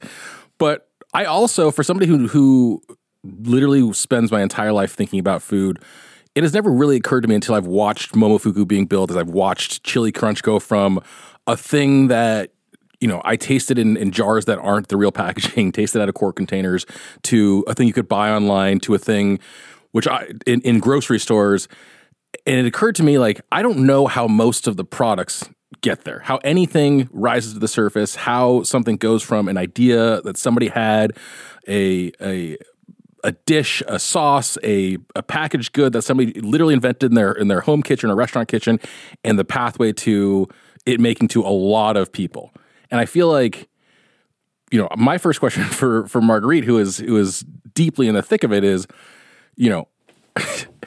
is that journey something you understood when you started doing Momo Goods? And what have been sort of the learning points for you? Yeah. I mean, I think I can say confidently that I think we had very little idea of what we were doing when we started. Don't say that. It's been an evolution. We've gotten better. I think when we started, we just knew that this was a space that we wanted to be in. And I think Momofuku is also notoriously, I think, not a restaurant group that has kind of consistently stamped out multiple restaurants. It's always been kind of a really creative exercise. And I think for us, when Dave and I talked about how we wanted to grow, how could we scale, for us, we really thought that packaged food was the direction. I also think since Noodle Bar opened in 2004, I mean, I'm sure, you guys talk about this on the podcast all the time, just food knowledge has exploded. And the number of, the idea that someone understands the difference between Cantonese and Szechuan food, I think is really gone national. However, the pantry and the quote unquote ethnic aisle has not reflected that. It's like still pretty dated. So for us, instead of opening a ton of restaurants where, that space has really kind of grown over the past 20 years, we really thought the kind of grocery store was where there was the most opportunity for innovation. So I think it was really just our task then to figure out how we could do that and how we could tackle it. So I know more than I did then, but we're definitely still learning, and we're excited to have City and Melissa and everyone on board to really take us to that next place. We've tried to talk about venture, and I know some of our audience is like, I'm going to turn this off. I don't give a shit about capitalism, even though you're part there. And without going too down the rabbit hole on this, you meet a lot of people in the world of financing in terms of venture, in terms of people that will help you grow. And I think a lot of these individuals may get bad raps, and I think deservedly so. So we were very, very intentional, and we met with a lot of people. And the reason I wanted Melissa on board is because of who she is and her team that represents sort of like, I think, the philosophy of Melissa. And I wanted to have her on board and sort of explain like how you got here and almost everything that you drink, consume from the supermarket shelves, or if you get from mail order, how that all works. Because I'm learning that it's not as romantic sometimes as you think it to be. And this world of investing isn't always what it seems to be as well. And I don't say this lightly. I think I was always not always surprised. I was very surprised when talking to Melissa as to her. I just think she's a good person, and I think that comes across, and I think that gets lost in a lot of conversations. Mm-hmm. So, Melissa, I'm excited to have you on. I know we're going to talk about you before at the top of this podcast, but can you tell us a little bit about yourself if people don't know already? Sure, and I'm sure they don't, so I'm happy to educate. I had a unique experience. I grew up in super large food and beverage manufacturing. My dad built the largest privately held juice manufacturing businesses in North America. Also, virtually came from an immigrant family. And I think today would still say he unapologetically believes women belong in the kitchen and not in the boardroom. Not at all who I am or what jives with me. But I did get a first job on a factory floor at 11 years old and ended up really falling in love with state-of-the-art food manufacturing. It is highly intriguing when you see thousands of units of product come down a line all at once. And it's really invigorating to realize how these things get pumped out. Melissa, you had a job on the factory floor when you were 11? Yeah. Don't tell anyone. That's my dad. I'm looking at you. You don't look like somebody who grew up in the 1880s though. But I'll be 40 this year. And so, not 400. What did you do on the factory floor at 11? Strangely, almost been in food for 30 years. What was I doing at 11? I was packing boxes. Quite literally at the end of a yogurt manufacturing line, taking yogurt cups off the line and putting them in a box. Okay, so that's all you were say. Eating ice cream. I was eating 11 at your parents' ice cream store. I was watching people work. Also, I fully understand why Dave likes you now. You've been working in a factory since age 11. I understand exactly what this is all about now. It is definitely a unique and ironic experience, but it got me, frankly, it got me close to the food system. I think our food system is broken. I don't think we provide people with the best quality food, certainly not at affordable rates. And like I said, I fell in love with operating and what it meant to be a manufacturer. And so put all those things combined, I left our family business about 10 years ago and thought I would do anything but get involved in food. 90 days later, found myself invested in food, not financially invested, but invested in what was happening in the new emerging food and beverage community, which is really where I would put Momofuku CPG now. And, really built on, I think, my operating skills, ultimately built an operating firm. What does that mean, Melissa, operating firm? Because maybe some of the audience understands, but I think for the most part, people still have no idea how this whole food system works, particularly on the consumer product goods end. That's right. And so let me first say, everyone understands what consulting is, right? You have a skill set, you go and pay somebody for that knowledge gets distributed to you for a cost. And then, you basically incorporate that into your life, your professional life. I found that model to fail because when we were telling people what they needed to do inside their business, whether it was, please talk to manufacturer A, and I'll get into what your exact question was in a second, or please change warehouses or truck delivery services, right? People didn't know what that meant or how to actually do it. And so I formed a firm that was an execution firm full of operators who went into these businesses and did those tasks, actually took on the role of building these companies themselves. And you're right, it is very complicated in food because I think there's two first ways of production, to answer your question, by the way. There's either building a facility, which is easy to understand. You end up owning a factory, or you have to go to someone else who owns a factory and you have to ask them to make your product for you. That's called co-manufacturing. That's a hard equation, and there's a lot of stuff built in there, particularly around your recipes, how you protect them, if that manufacturer is going to serve you the right way, make your product quality correct. But that's just one small sliver. Once you get the final product, right, in what you would pick up in a grocery store, it doesn't just land at the grocery store. It has to go through a whole network of distribution to ultimately get to the grocery store. So now you have warehouses and logistics people, which are trucks that move the product back and forth. You have distributors that pick up products from warehouses and move it to certain retailers. All of those pieces have costs. They all have, different kind of mechanisms for liability and responsibility. It's a really complicated structure. It's funny, as I was listening to you guys talk about what Marguerite knew in the beginning, most people that we invest in or talk to say, if I knew what it was to get involved in the food business to begin with, I probably wouldn't have done it.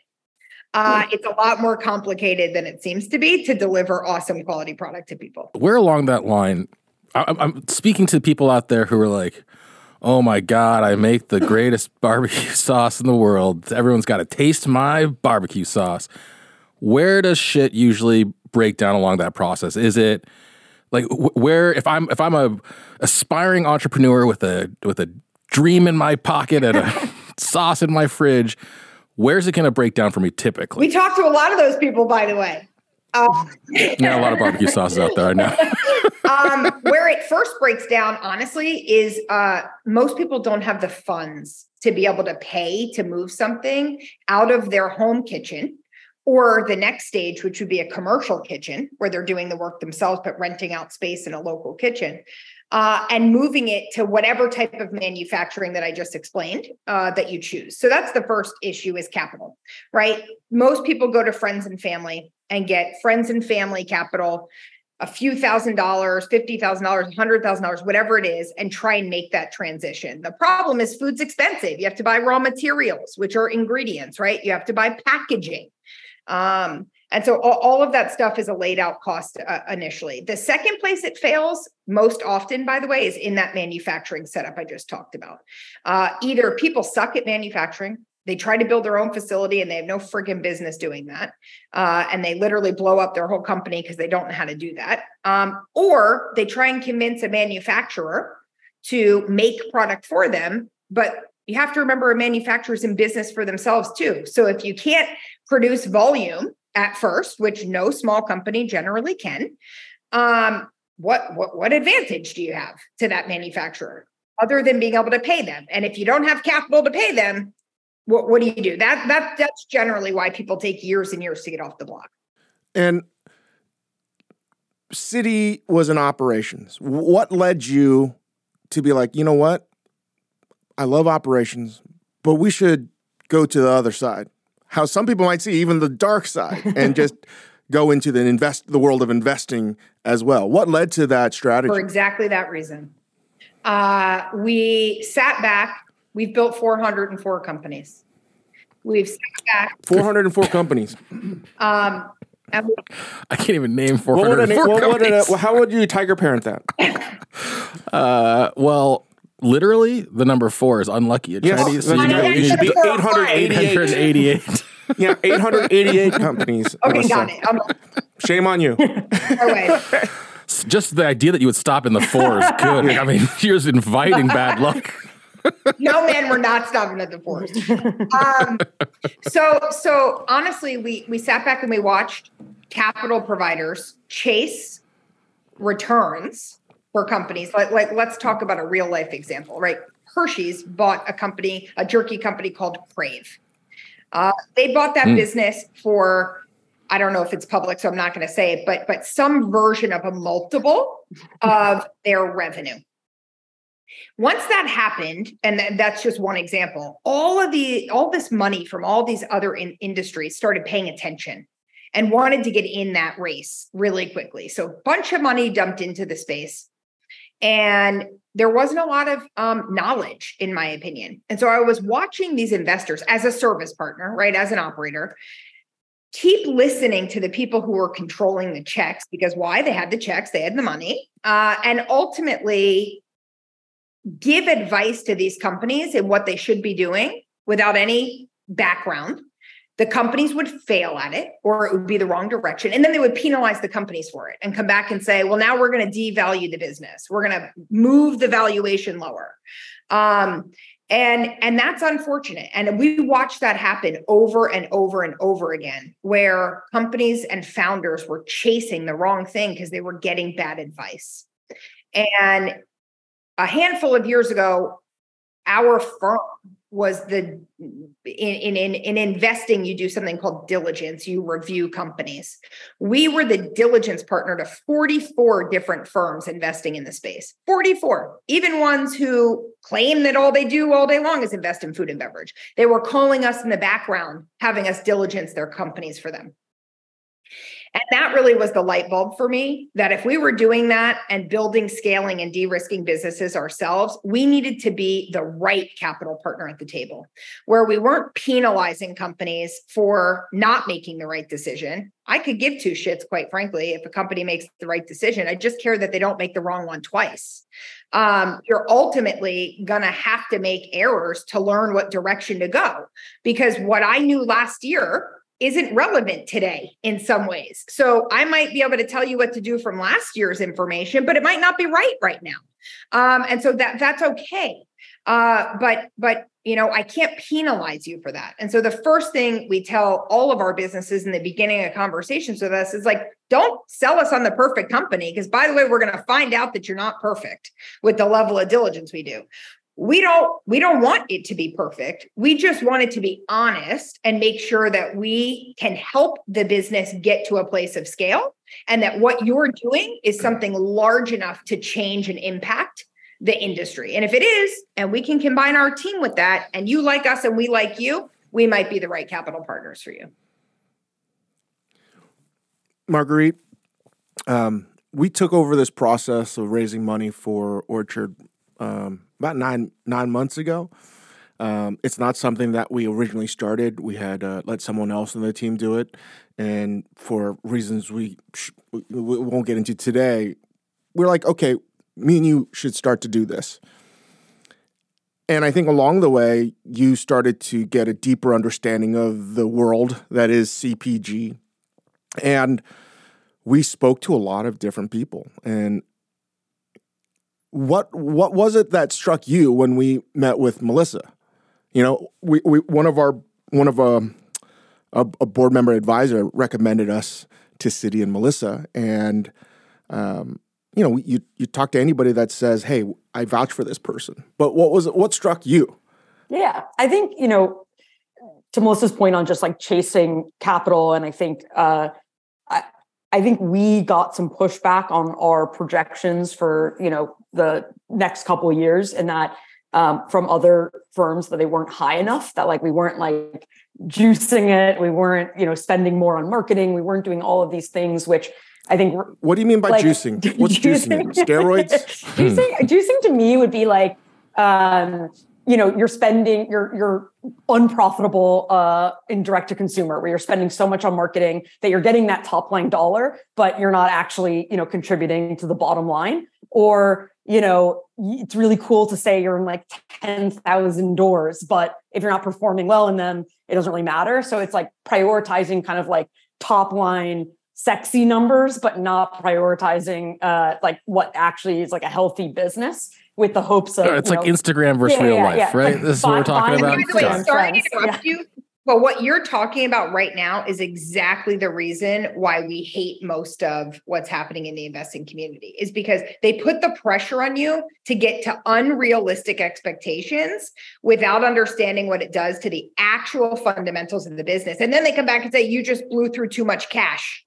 And so now you need to stop performing, stop spending the way you're spending, or you need to take money in on predatory terms in order to keep it going. And they basically are penalizing you for chasing a strategy that they've told you have to perform at in order to get them interested.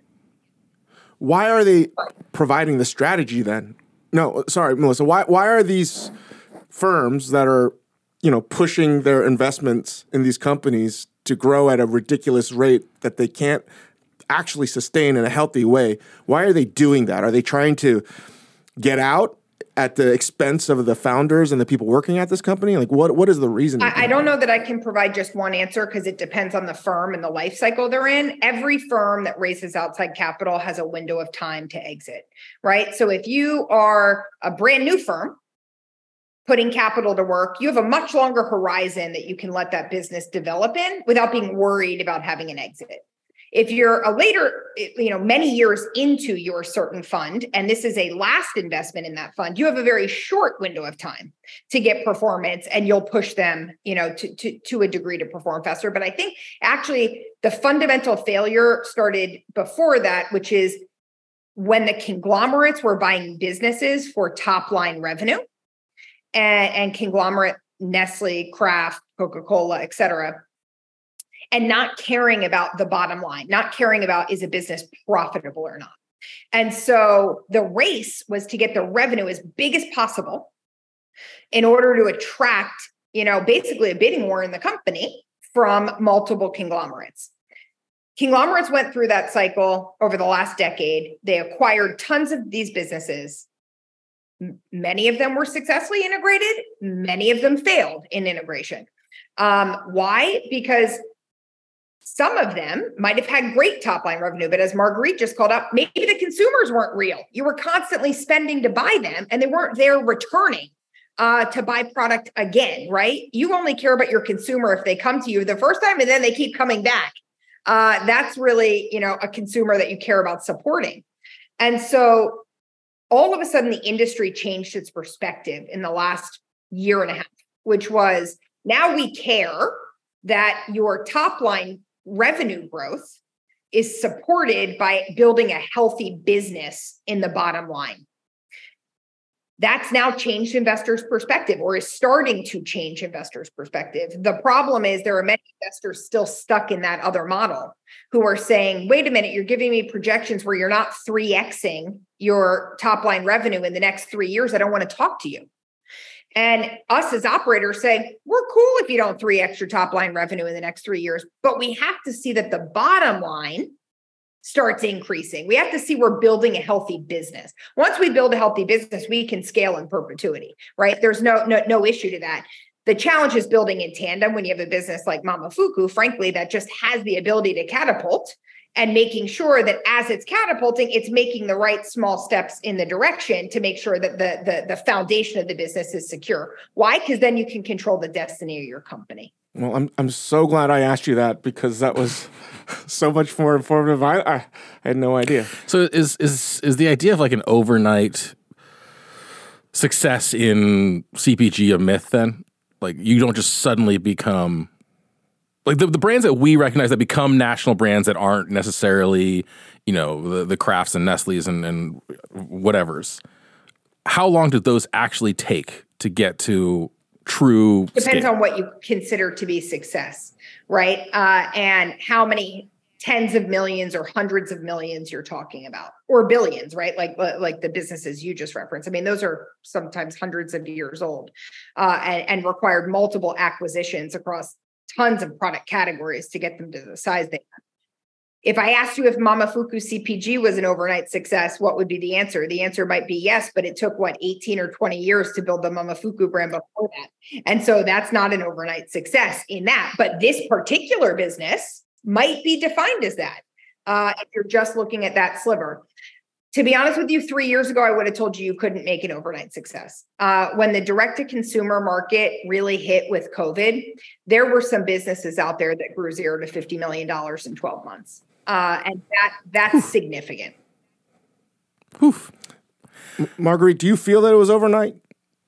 And that's what you were trying to explain to potential investors or people, that we were talking to? So what I would say is I truly, truly think like the magic of what we're trying to do is the 20-year history of the restaurant group. I think there's a lot of conversations around, direct to consumer being dead, post-pandemic, changes to like privacy policies that, make it harder to target customers. But I think the ones that continue to be successful and first order profitable, like we are, is really about that connection to in a restaurant, it would be a guest. In this, instance, it's a customer. And I think that we have 20 years, we didn't know everything we now know about CPG, but we have 20 years of building those kind of connections and building those kind of communities. And I think that, being able to leverage that into what we do made it much, much quicker, right? Once we started launching these products, but I don't think you could get there without the kind of like brand equity and trust that we had, at least with our like initial crew. And then from there, obviously it's grown and grown. But I think that our approach at Momofuku has always been, start with the true believers, start with the core and continue to grow it. And we've done that here. Can I ask you, Marguerite, like what you just said right there is something I was wondering about. Because, I mean, Marguerite, you've been with Momofuku since 11 years. 11 years, right? I've known you for that entire time. Is it 11 years? 12. 12. Well, one thing I love about Marguerite is that you got the business side of things, you got the operations side of things, but you also got the spirit of things too. And I think that you relished as much in like the success of the restaurants and now the CPG as you did in like the subversive messaging of Momofuku, the mission of Momofuku at the same time. What is exciting to you about building Momo Goods beyond the success of the company? Like, what does it mean for Momofuku to be now available in every grocery store across America, or when it is? Like, what does that sort of say about what you guys have been building for 11, 12 years? Yeah, I mean, two things. One, I would say today, I just came from lunch at Noodle Bar Uptown, and I was talking over lunch about like, I think it's really incredible to work at a company where you're genuinely excited to eat at the restaurant and you're genuinely excited to use the products. And I think that, for Dave and I mean, Dave is like maybe the number one savory salt consumer out there. And like the fact that these are things that we truly enjoy and we get to like bring into the world and we get to use them in addition to everyone else. I think that's what keeps it like fun and exciting. And, that we can literally come up with something and then, have that available at Whole Foods for us to purchase. So I think that's really great. And I think, and the other thing I would say is I think Dave and I have been on a very long journey of who do we want to reach? Like, who is our audience? And I think that started, I mean, the Sambar's menu used to say, like, if you're a vegetarian, like, sorry. And, we had 12-seat restaurants. And you look at where the company is now, the person I was eating with was kosher. And like, they had like a great meal at Noodle Bar. And that would have absolutely not been the case 10 years ago. So I think for us, it's like continuing to define, where we meet people and how we interact with them. And Dave has always said, if someone knows us because of these products or someone knows us because of X, Y, or Z. We don't really care as long as everything aligns with the same message. Like if most of America in a couple of years knows us as because of Chili Crunch, like great. I think it's really about everything just laddering up to that overall kind of like ethos and quality, that we have as a company. And we don't really care whether, they're experiencing us in their homes, at Noodle Bar, at at Madison Square Garden, like whatever it is, right? I think it's been a fun journey to kind of play in all of those spaces.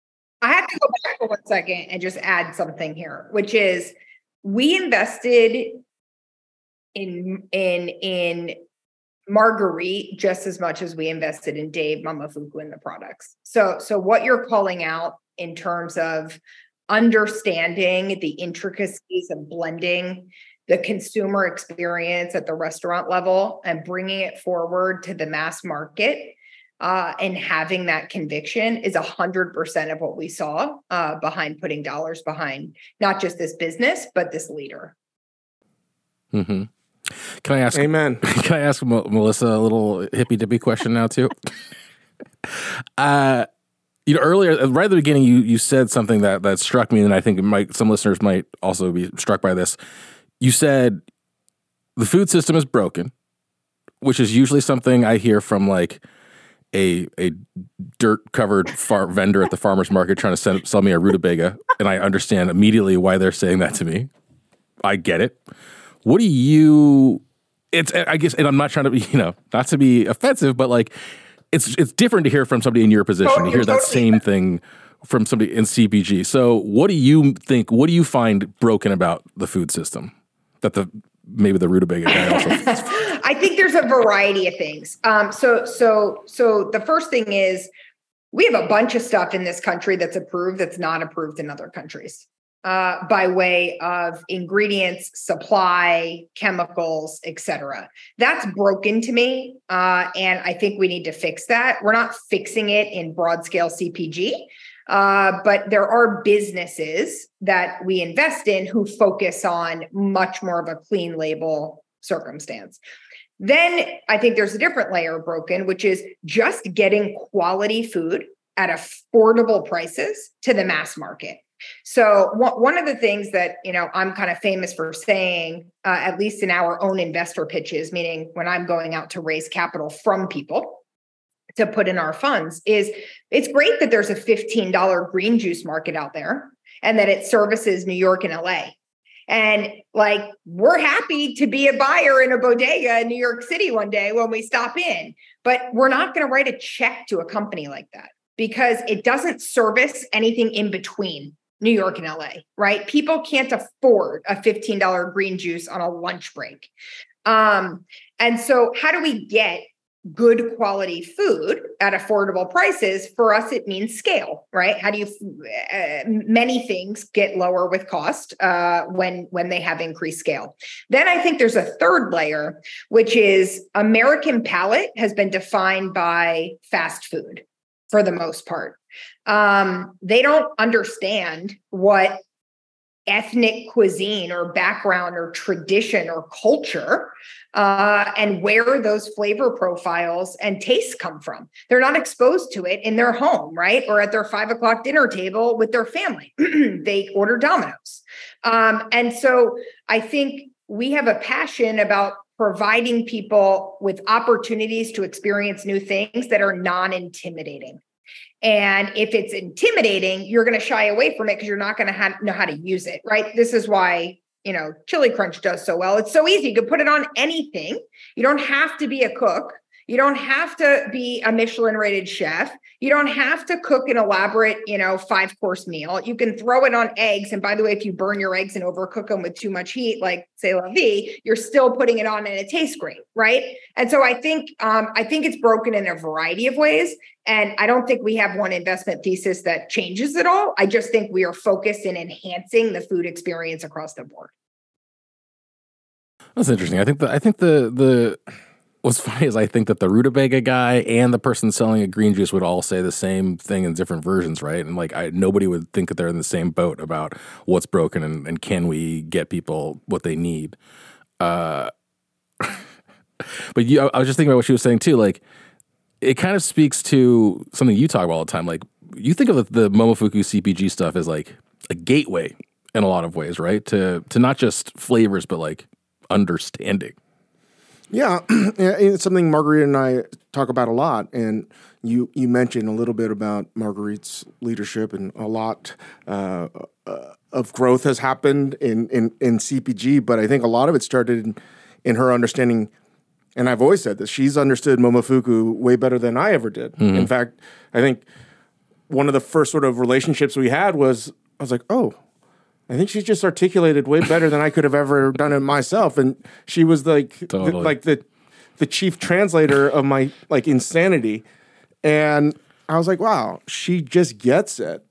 So a lot of that was what Momofuku is. And it's a conversation. We just had a town hall yesterday with all of our managers, and it was like, what is it? And it's a moving target, right? We are building restaurants. We're still building that customer experience.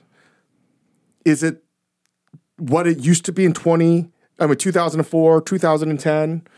No. And it would be weird if it was. And we're growing and we're maturing, but one of the things that has never changed is we opened up Momofuku in 2004 for a few reasons. One of the main reasons was, can we change people's perceptions about what food could be?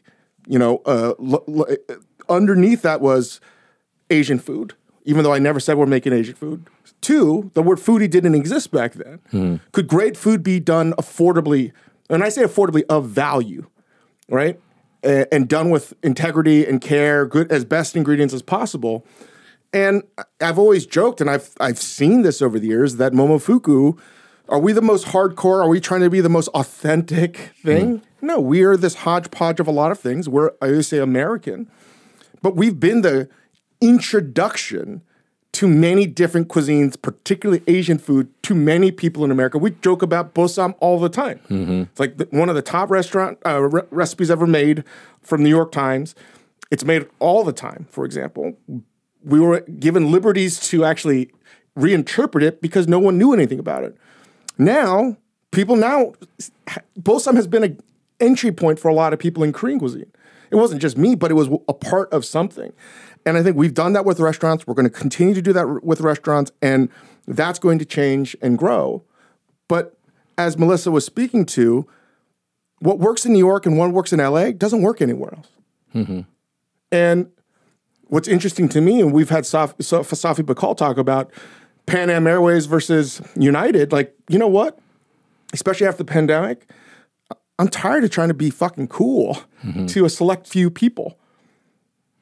To affect change, you gotta sort of be as populist as possible. And if you go through supermarket aisles in between Los Angeles and LA, they don't look like Los Angeles and LA. I mean, for sure they don't look like Los Angeles, where there really isn't even an ethnic aisle. Right. And I've seen what we've been able to be part of. Are we the only reason? Absolutely not.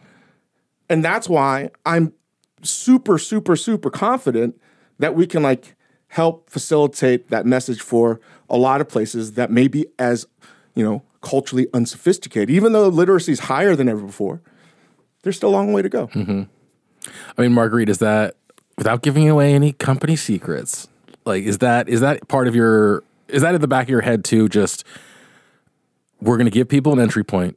We're going to meet them halfway somewhere and sort of introduce them to things. And then eventually this could be Momofuku dried squid products. Are you is that interesting or exciting to you? The idea of let's grow this together with the consumer. Like, the consumer is going to come along as they understand this better. I'm just a throwback, but Dave, with Nishi and Major Domo, I think it's a great example where with Nishi, it was so esoteric to start that it was you couldn't even get in, right? And when we opened Major Domo, we had so many conversations around verbiage, right? And how do we make this, as Dave said, it's a California restaurant, it's an American restaurant, because only in America could all of these things converge. But how much are we going to say that versus have people come in, try it, experience it? And so we always talk about things like the stuffed peppers that, you can bring towards it whatever your experience is. You know, if you grew up eating Korean food, if you think it's a jalapeno popper, like we don't really care. Like you're going to discover that after you've had it. And so I think with the CPG products, it's the same thing where it's like, you know, we intentionally, as Dave said, it's not an authentic chili crisp, and it's not trying to be. It has the peppers in it are all from Mexico, and there's inspiration from salsa maca. And I think for us, it's really about how do you get someone through the door, because you can't change perception, you can't change culture if you can't meet people where they are and bring them with you. And so I think that with the home cooking products has been really important to us. And we talk about verbiage all the time on those as well, of how do you get someone through the door? How do you get someone to put this in their cart? Because that's the only way that you can affect change, which is something that, you know, we're trying to do at scale with these products. Melissa, how does your team sort of manage that part? Like, I keep on thinking about musicians and like A&R people going out to shows and listening to bands and trying to find something interesting and new and catchy. You know, how much of your process of identifying partners and companies that you want to work with comes down to the numbers versus, let me taste this thing and there's something there. Maybe the business people aren't there yet. Maybe they don't know how to run this thing. Maybe they don't know how to scale it, but I believe in the product. And how much of that is just you personally trusting your own taste? Or is there a job for me to just taste things? Can I sort of maybe rephrase that for you, Melissa, too? How true is it that you're betting on the individual versus the product? So one of the downsides of taking in capital from outside parties when you raise a fund is that you have expectations of performance. And so if I was investing purely my own capital, picking an individual would probably be the number one most important thing. But the truth is, our firm and any investment firm, private equity or venture capital, is responsible for returns. And so you have to be a fiduciary to that and make sure that the business can perform. It depends on, by the way, the check size you're writing and how much you're investing. The smaller the check size, generally the smaller the company, and totally fine that the business isn't there yet, isn't putting up certain numbers, doesn't have, you know, the full integrity of the business. That's a true venture investment.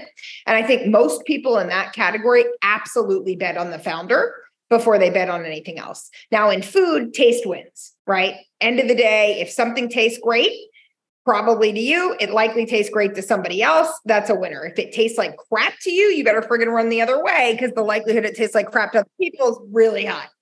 As you move upstream and your checks get larger, the business fundamentals are a real thing. You absolutely have to believe that the business can take in that amount of capital and have a reason to take in that amount of capital. So you have business performance as one factor, but I'll tell you, there are many good businesses we've walked away from because of shitty management teams and shitty founders. And so for us, you have to have all three. Great products, which, by the way, I would define back to non-intimidating. We want products that everyone in this country can understand. I don't want to have to educate you why this is a product you want to have in your pantry. I want you to know it should already be coming in, right? Could it be a better quality one? Sure. Could it be a higher cost one? Sure. Could it be a premium one? Sure. But you already know how to use it, right? Because someone else has already done that educational work. So it better taste good, and it better, it better be non-intimidating. The founders and the management team better be people that truly at the end of the day are people you want to be in bed with for the next handful of years. These investments, I can't stress enough, can take 5 years, 7 years, 10 years, 15 years of time. If you decide to write a check behind somebody who you're already not aligned with, you got a problem, because now you're inside their business and they got your money and you're totally misaligned, right? And then the third is the business fundamentals. And so it's our job to make sure the business fundamentals are there. And if they're not there, in some ways, how can we help make them stronger so that those other two that might be really great have the ability to prosper? Last question for me for the whole group. Has there ever been like a CPG product that you just in your personal life really enjoyed that didn't make it, that they stopped selling, that you just wish, whatever, not knowing what happened with their business, not knowing why they stopped selling it, but you were just like, damn it, they stopped selling my favorite brand of X. Do you guys have any of those? Or Melissa, were there ones that you really believed in from a taste perspective that just didn't make it to? God, you're putting me on the spot. I have to think about this. Memory is my worst suit, man. There was this like crazy spicy.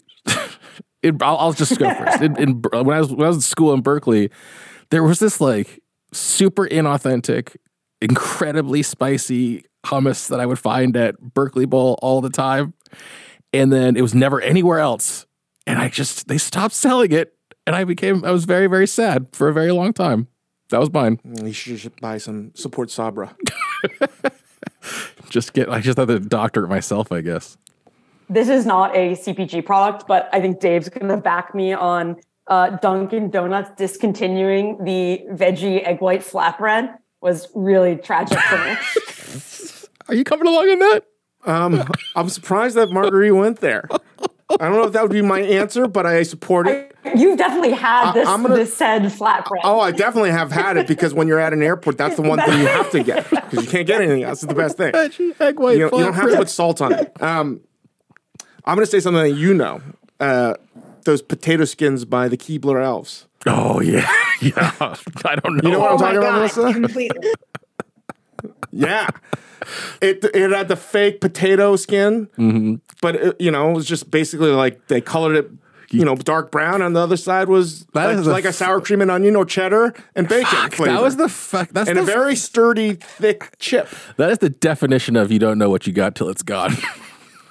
I don't know why it's gone. Mine came back already. So I guess this probably isn't a good one, but Dunkaroos were one that I thought needed to never leave the shelf. I didn't know they had left ever. They were amazing, and then they disappeared for like a decade and a half. It's like I know that I said that was my last question, but the Dunkaroos thing makes me think of this.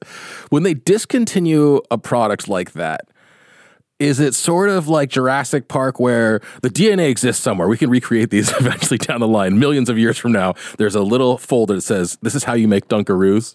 There's is an this archive really somewhere. what you wanted to ask Yes. Melissa when she came on board? Yes, What's wrong with I don't you? have smart questions. I just want to make sure there's like one of those, what's that crazy international seed bank that's like a bunker protected from nuclear? There's like a room somewhere where Dunkaroo recipe. Producer, just turn off his mic. Dunkaroo recipe exists somewhere, right? Unfortunately, there is no bunker underground for all the amazing, delicious stuff. But I will say, it's not my business. Yes, the conglomerates certainly keep recipe formulations and are able to bring them back again. Can I, sort of tied to that, why do some of these conglomerates buy a business, then weirdly shut it down? What's the reasoning behind that for people listening? I think that will change now that the business fundamentals conversation has changed, meaning they won't look at a business until it hits a certain top line revenue goal and a bottom line profitability goal. But before, they were buying into businesses that had top line revenue and cost a ridiculous amount of money to keep moving. What has happened here in the United States, it's happened a little bit in other countries, but mainly here, is that we as consumers have lost a lot of trust in conglomerates and in the type of food that they make for you or deliver. So you can almost be sure that when a conglomerate purchases a brand, you go back a year later and look at it, it costs less, it tastes different. And if you compare the ingredient lines, they've generally changed because they have to go through a cost reducing cycle to make it fit into their system. Consumers know that. They see a brand has been acquired and they might shy away from continuing to buy it, which means that top line that they bought into may not really be as strong as it initially said. But the second is, does it fold into their system? Can they bring the manufacturing in-house, which would ultimately lower costs? Can they put the distribution on their trucks or inside their warehousing? Do the retailers that they deliver to for all the other products care to carry this particular product? If all of those things don't line up perfectly or be built into a plan, it can be very costly for a conglomerate who, by the way, what's a conglomerate's DNA built on? High volume and very low margin. Very, very low margin. And so if you're producing a high cost product with virtually no margin, what are you doing? You're eroding their profit that they have to report to shareholders every quarter. And so they have to keep their financials looking strong. And so if these businesses can't fold in quickly and get to cost structures that make sense, it doesn't make sense financially for the conglomerate. Then they go the way of the Dunkaroo. That's why you have to build a strong company, by the way. You can sell to private equity. You can go to the public stock exchange yourself and have investors support you there, like individual consumer investors. You can sell to a conglomerate, or you can keep your business alive and just have cash flow considerations that you're paying your investors out with. That's what puts you in control of your company. Melissa, you brought something up, and this is something that I caught on pretty quick in our initial meetings. And I not that I need to know how you got there, but why is this quality that I think you will have an abundance in, and I love, is such a rare thing, not just in this business, but the world at large, is you want to just cut through all the bullshit, or you assume like, hey, there's some things here that we need to address, but we have to address them. So let's just prioritize them at a later date. And let's just, you're just very pragmatic, and there's just no nonsense, and there's no superfluous bullshit. How come more people just don't act that way? You know what I mean? Like, it doesn't take that. It's ridiculous to be able to be bogged down in bureaucracy unnecessarily so. And do you think it's because you were in the operational side, so you're not beholden to how things always used to be, and you can do it the way you want it to be? It's a good question. I actually think about it a lot, and people have called it out frequently. I think one is I care about people first and foremost. I built a business on people. I invest in people, and we will continue to be a people business at the end of the day. And I want to treat people the way I want to be treated back. And so if I gave you a whole bunch of bullshit or came down on you or were critical at you, how would I expect to be treated, as your partner on the flip side? I don't want you to have a fear-based relationship, right? Because we have a check. That's so stupid, especially in a position like yours or any other strong business where they can go get capital anywhere else. So I think the first is trust in people. The second is it actually does take trust. And by the way, I've been burned many a time by having this exact persona. I just choose not to change it because it takes putting a trusting foot forward first and believing that the party on the other side is going to hold up to their end of the bargain the way that you decide to hold up to your end of the bargain. So I don't think many people are built on that, or they don't want to roll the dice.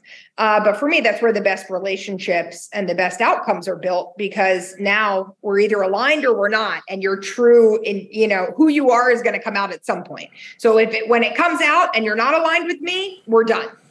If it comes out and we are aligned, that's fantastic. I'm in your corner forever. And so I think that's what it is. I just care about people at the end of the day. I know when we visited you, Marguerite and I, on the car ride back, we're like, what just happened? In the best way possible, because it was such a breath of fresh air, So didn't you feel that way, Marguerite? Yeah. I hope that people learn something. I learned quite a bit. It's complicated. I mean, I knew nothing, but I learned quite a bit. You got anything to add, Marguerite? I mean, it's my fault. We wanted to have Marguerite on the first 10 minutes, but no. I feel like Chris wants another 10 minutes to ask more questions to Melissa, so maybe they can do that after. No. The only thing that I think Marguerite did not cover is we had dinner like a month ago, Marguerite and I, and I didn't get the invite. I know. I was reminded that Marguerite and I share a special place in our hearts for black bean spare ribs at dim sum, and I feel like it's an underrated thing, and I thought Marguerite would take this opportunity to shout them out once more. But it's fine. Well, I'm going to share with everyone that's something I learned the past few months about Marguerite, and Melissa should know now. Everyone should know. Marguerite loves chewing on chicken bones. Chewing on chicken bones? Chewing on the bones themselves? Gizzards, like all that kind of stuff. Yeah. Dave was Blown like away. disgusted. I mean, listen, I don't want to say something like I judge a book by its cover, but I just never think anybody, let alone Marguerite, would be like, give me the crunchy bits that I don't personally want to eat. I think that was a safe assumption. Yeah, she's a mystery wrapped in an enigma over here. I know. And when I love this, she said, "Oh yeah, you've never seen me do it because I do that in the privacy." As one should. Melissa, I hope to have you on many, many times. If someone's listening, because there are many, many people in the food business listening to this, and they're like, "Hey, I'm really inspired by Melissa. I really want to learn more about City." Where can they find out more information about yourself and City? Well, it's funny, Dave. I've spent all these years in the shadows, intentionally never coming forward. So there's very little information out there, seriously. But you can go to the website, which is www.ciddhi.co. If you type in .com, you will not get there. So remember the .co. And you can see all of our brands there, and there's contact information. And if someone has a company and they wanted to just, give you some information about it, they can contact City that way. 100%. Yep. For homemade barbecue sauce. Right. Also, she's also very active in the Dunkaroos Facebook group. And I was so pissed when they came back out with Dunkaroos. I actually wanted to do it myself. We had talked about innovating it and getting a new Dunkaroo out there. Then all of a sudden I go and it's freaking on the shelf again. Can I tapped into something special. Before we go, safely admit something? You don't know what a Dunkaroo is. I don't know what a Dunkaroo is. Because there's whole pockets of life that I have. Because I was in kitchens. I've never seen an episode of The West Wing. I've never seen an episode of The Office. I've never seen any of the Law and Order, SUV, UPS, whatever. There's so many of them. I would watch and I've never had a Dunkaroo. So don't feel bad. But Dunkaroos are basically delicious cookies, whether chocolate, confetti, whatever, and a little sidecar of icing. So it's you just dunk a cookie into icing. And then, what's wrong with you guys? that's not. We got a chicken bone eater over here and some Dunkaroos fans. I mean, if I say I like Pop-Tarts, you guys would crucify me. That sounds way worse than a Pop-Tart. It's pretty bad for you. It's very good to eat, though. I didn't say eat them. All right. I just said. All right. Thank you, guys. Thank you, guys. Appreciate it. Guys. Thank you, Marguerite. Thank you, Melissa. Thank you. We've held you hostage all day doing these podcasts. Thank you so much. You'll hear a lot more of and see a lot more of his formerly athletic self. At least as much as we can fit on the camera. Yeah. The top part will be clipped off. We look like Muppet babies too. This fuck guy's so tall. He's almost, I want to call him Bol Bol. He's way taller than me. But for Koreans, you're Bol Bol. Yeah, you're the Korean Bol Bol. Oh, don't do this. You're Bibimbol over here. Thank you, guys. Thank you, Melissa. Thank you, Marguerite.